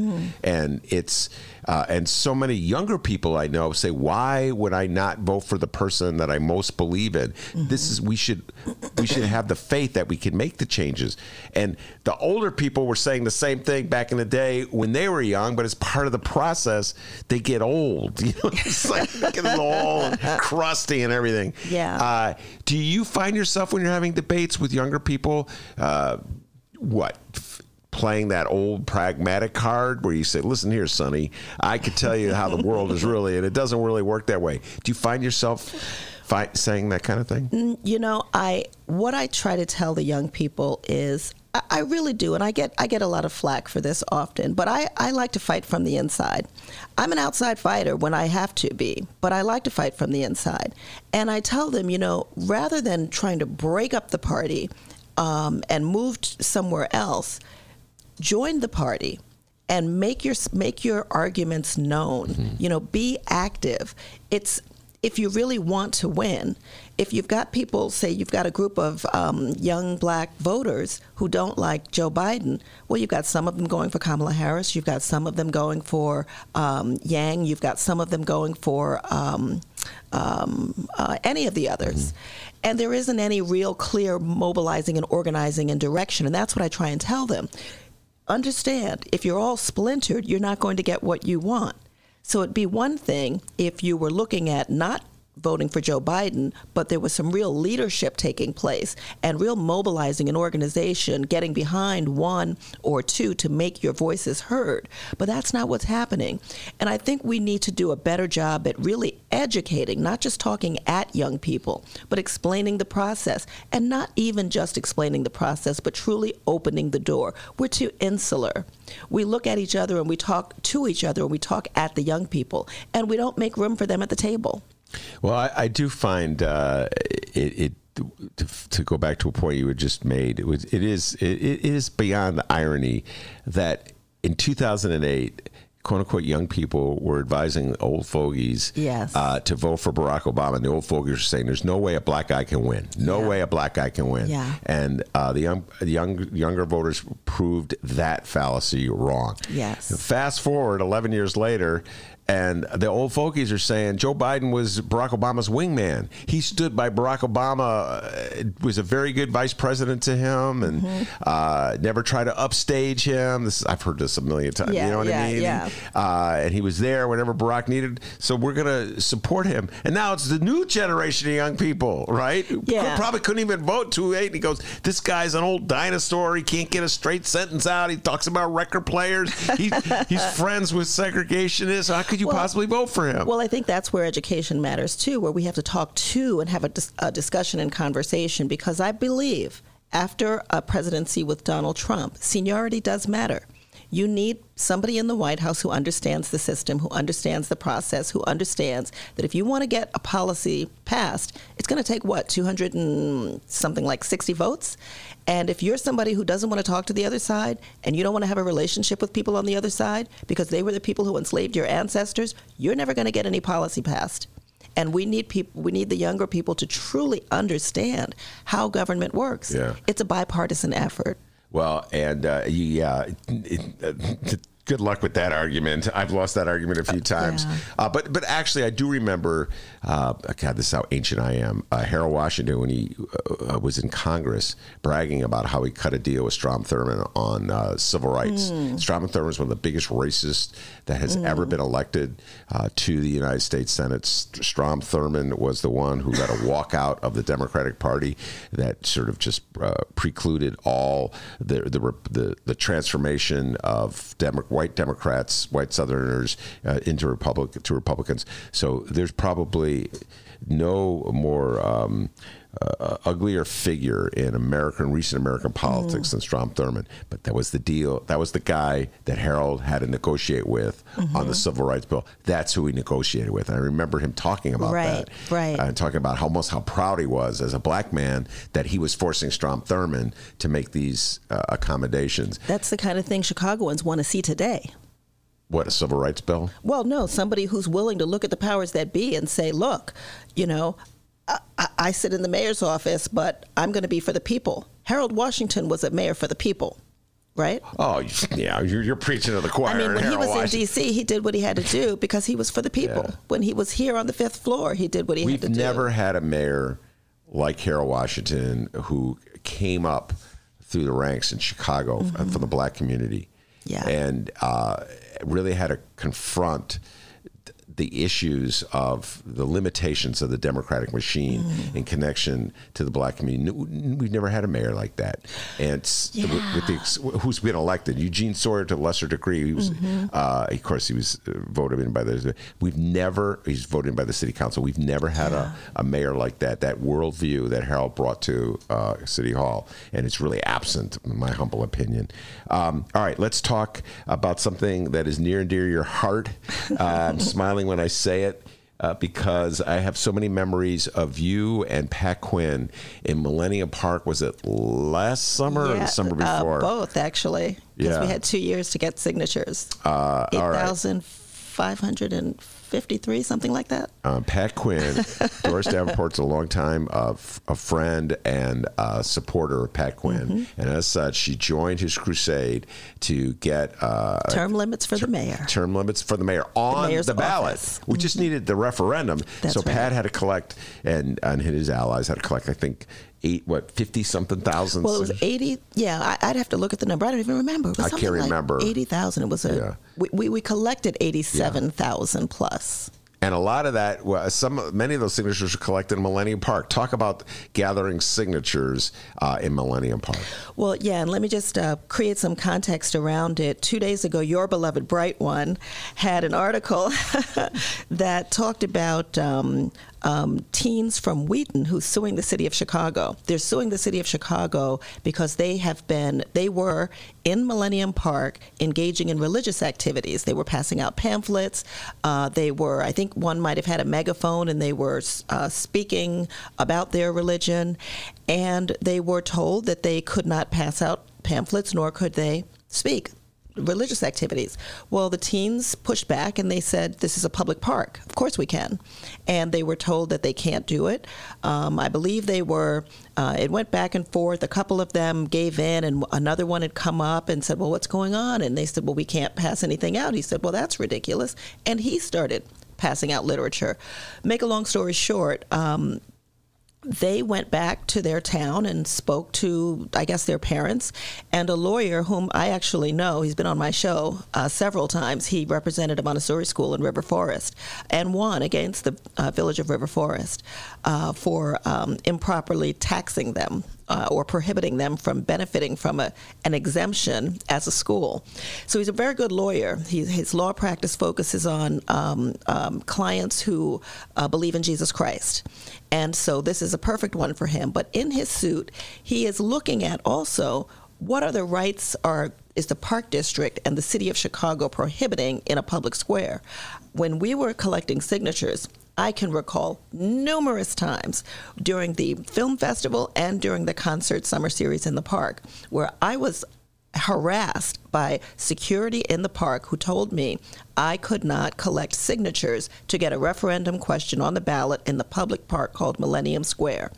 And I refused to accept them telling me that I couldn't do that. And I'd show up literally almost every day. I was out there with Governor Quinn, with another young student from University of Missouri who just graduated named Tyler Brumfield, and Bill Wagner. We were out there almost every single day collecting signatures, and we were told every day, and I think one day they just made a decision that they weren't going to let us do it, and the word must have gotten around because they were more forceful than usual. I was told that if I did not adhere to them, that I would be arrested. If I insisted on walking into the park, I would be arrested. And I said, well, I don't think you have the authority to arrest me. I'm going into the park.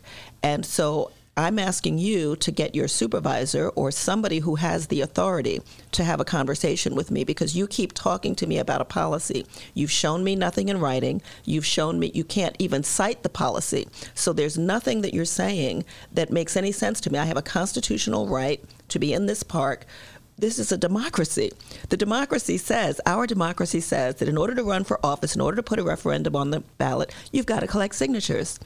And I can't come in a public park where people have the right to say yes or no. Do you know that they've cordoned off a section of Millennium Park and said that's the only section you'll be able to collect signatures where there are no people?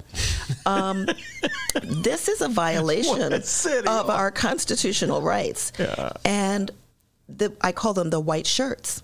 So I told them, I'll be in the park, call who you need to call. I'll stay to the right so you'll know where to find me and come get me when they come. And then you can make a decision about arresting me. So the white shirts came down, and I call them white shirts because they came down from the lofty towers surrounding, these are the administrators, and they literally were wearing white shirts. Fair enough. And they told me after we had a conversation, and they too could not show me or cite any policy, they finally agreed that I could go into the park. I have this written down, so I may not get all my facts straight here, but I believe that what they said was you can go into the park until the concert starts or until the movie begins, and then you can't collect anymore. Well, that was fair. We did that anyway, just as a general rule, respecting the people who came there to see or watch a concert. Yeah. Once the film or the concert started, we didn't do that. But my point is, and when we speak about progressiveness, there are different things that I look at and will be looking at to measure the success or failure of our current mayor. I give her a chance. I want her to succeed. But it's things like this. If these teens in Wheaton are suing the city of Chicago because they have constitutional rights to be in the public space, just as I know I have a constitutional right to collect signatures in Millennium Park, I'd like to see what that reaction is going to be. Because if the response is to put all the resources behind fighting this lawsuit, that's not a progressive person. That's not a progressive administration. That would be an act that I would consider a very direct act in opposition of the rights of the people. Now, I've interviewed Mayor Lightfoot. She has said to me on my show that she supports the right of referendums. So I'm really watching this one. I want to see what this administration is going to do about these teens from Wheaton who have a constitutional right. And I'd love this lawyer to add political activities to the lawsuit. Well, there gets to be an issue at some point of how much the city of Chicago can tolerate in Millennium Park in terms of people out there in the proselytizing, passing out leaflets on the sidewalk. I understand that there's issues and concerns. If you allow the teenagers from Wheaton, all right, then maybe the teenagers from Glen Ellen want to be there for the Democratic Party, or maybe the teenagers from, I'm thinking of Naperville, want to have a section so they can do the Republican Party. And pretty much you're going to have more people. This is the argument that's given, the slippery slope. Yeah, but that doesn't mean that you enact Tiananmen Square rules in the public square. In their own literature, they describe Millennium Park as a town square. Well, if it's a town square, it's a town square, right? And this is a democracy. Yeah. So, I'm with you, by the way, in terms of the way they try to stop people from gathering signatures. And by the way, what a notion that anybody who's gathering signatures to a cause that would continue to gather the signatures after a concert or movie has started is working against their cause. You're going to alienate the very people you want. So you think just common sense, they would not gather. You get what I'm saying? Like the movie has started, Doris is out there. Oh, forget the movie. That makes no sense at all. But I feel as though the city in general, Doris, has gone too far in the protection of Millennium Park. And as I said earlier in the show, this goes back to the days it was first created. They wouldn't let you take pictures. And the Daley administration, what's the biggest mistake they made?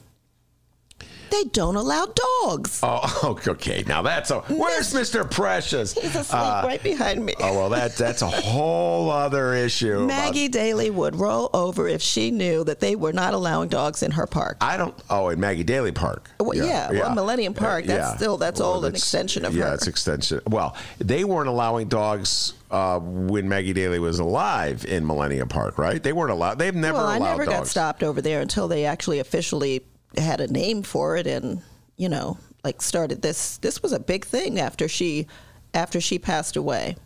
So maybe I just didn't know beforehand. Yeah, I think you didn't know. I don't think dogs have ever been allowed. It's been a while since I took them. Yeah, no, they've never been allowed in Millennium Park. Skateboarders aren't allowed in Millennium. Bicyclers are not allowed. So a lot of these protections I'm for. I think like keeping bicyclists, as much as I ride a bike, it's too crowded. I think there's a danger there. So, but dogs, should they allow dogs in Millennium Park? I don't know, Doris Davenport. I may be in the side of the city here. And I love dogs. I love Mr. Precious. Yeah. But I do think they should allow people with clipboards to gather signatures to petition. That's ridiculous. Absolutely. I mean, the difference is if you want to go to the parking lot of a grocery store, they can restrict you from being there because it's private property. We're talking about public spaces here. And you can't restrict the major areas of the public spaces where the people are. All right, let me ask you a question. Yes. So they stopped you from threatening you with arrest for gathering signatures to petition and calling for term limits. Term limits would have directly And this was under the administration of Rahm Emanuel. That is correct. Let's get that correct. And the term limits would directly impact Rahm Emanuel because he would have prevented him from running for a third term. That's right. Let's say you, Doris Davenport, were out there collecting signatures on behalf of Rahm Emanuel's ability to get would those white shirts have come down and threatened? The white shirts would have been down there offering me coffee and tea and tiramisu. There we go, folks. There's some speech that's protected, and there's other speech that's not protected. All right, Doris Davenport, we're out of time here. Why don't you tell folks about your show? You have several shows. They want to check you out. Where and when? Thank you so much, Ben. Jarofsky, you do a fantastic job. I can be heard on WCPT on Saturday mornings at 10 a.m. You can also watch the show via Facebook Live on the WCPT Facebook page or the Doris Davenport Show Facebook page. It is the Doris Davenport Show, Sunday evenings on WPNA 1490 in Oak Park River Forest. And again, that show is live on Facebook on the Doris Davenport Show. You can follow me at Davenport Talks on Twitter, ICU Davenport on Instagram, and of course, the Doris Davenport Show on Facebook. Ben, you're the best. All right, very good. Thank you. Doris, Ram has something he wants to say. Take a chill pill, man. Take a chill pill. All right. What a guy, Rahm Emanuel. And hey, before we get out of here, we got two updates here. First off, the Fran Spielman Show. She has a guest, her latest guest. Go check it out, everybody. It's available at suntimes.com. We'll hear a little bit of it now. Alderman Beal. I almost called him Bradley Beal from the Wizards. Yeah. Alderman Anthony Beal. He's pushing back and stuff. Hi, everybody. I'm Fran Spielman. With me is someone who is returning to the scene of the crime, I would say, because Alderman Anthony Beal, it was your appearance on this show declaring your opposition to Scott Waguespack and the mayor's choice of him as finance chairman that got you in trouble with her. Right. What happened after that? Because you were a backer of hers, right? Right. I was one of the very first people in the city council that supported the mayor. And, was on the front line, helping her get elected. And, and I just tried to warn her on the reputation and, the tactics that the alderman did over the years that I've been there and worked with him. And I didn't think that was the kind of culture that we wanted to cultivate in the city council as far as working together and moving forward. That there is a tease. To hear the rest of that, head over to the Chicago Sun-Times website, The Fran Spielman Show.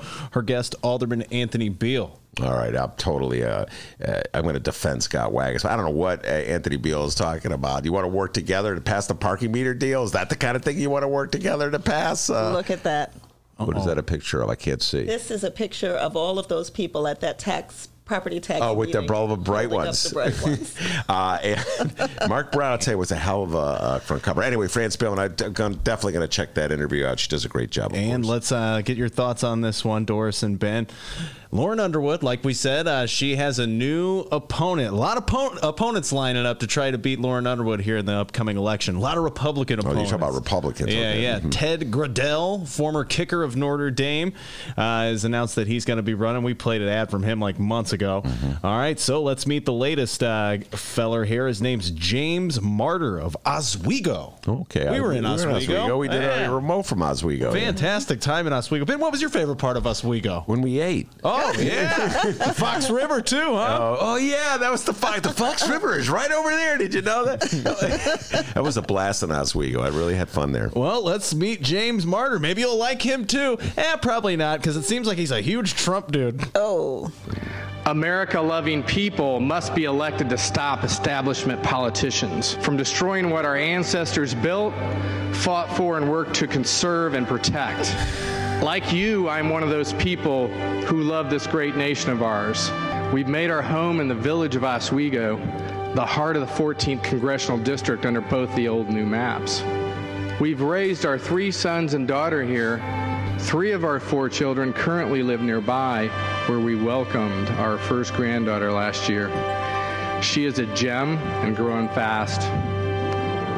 I want to ensure our children and yours have an America filled with hope, security, opportunity. He's winning me over. That music's so awesome. my grandchildren and yours may grow up with freedom and opportunity, the kind of America we all have come to know and love. Oh, my God.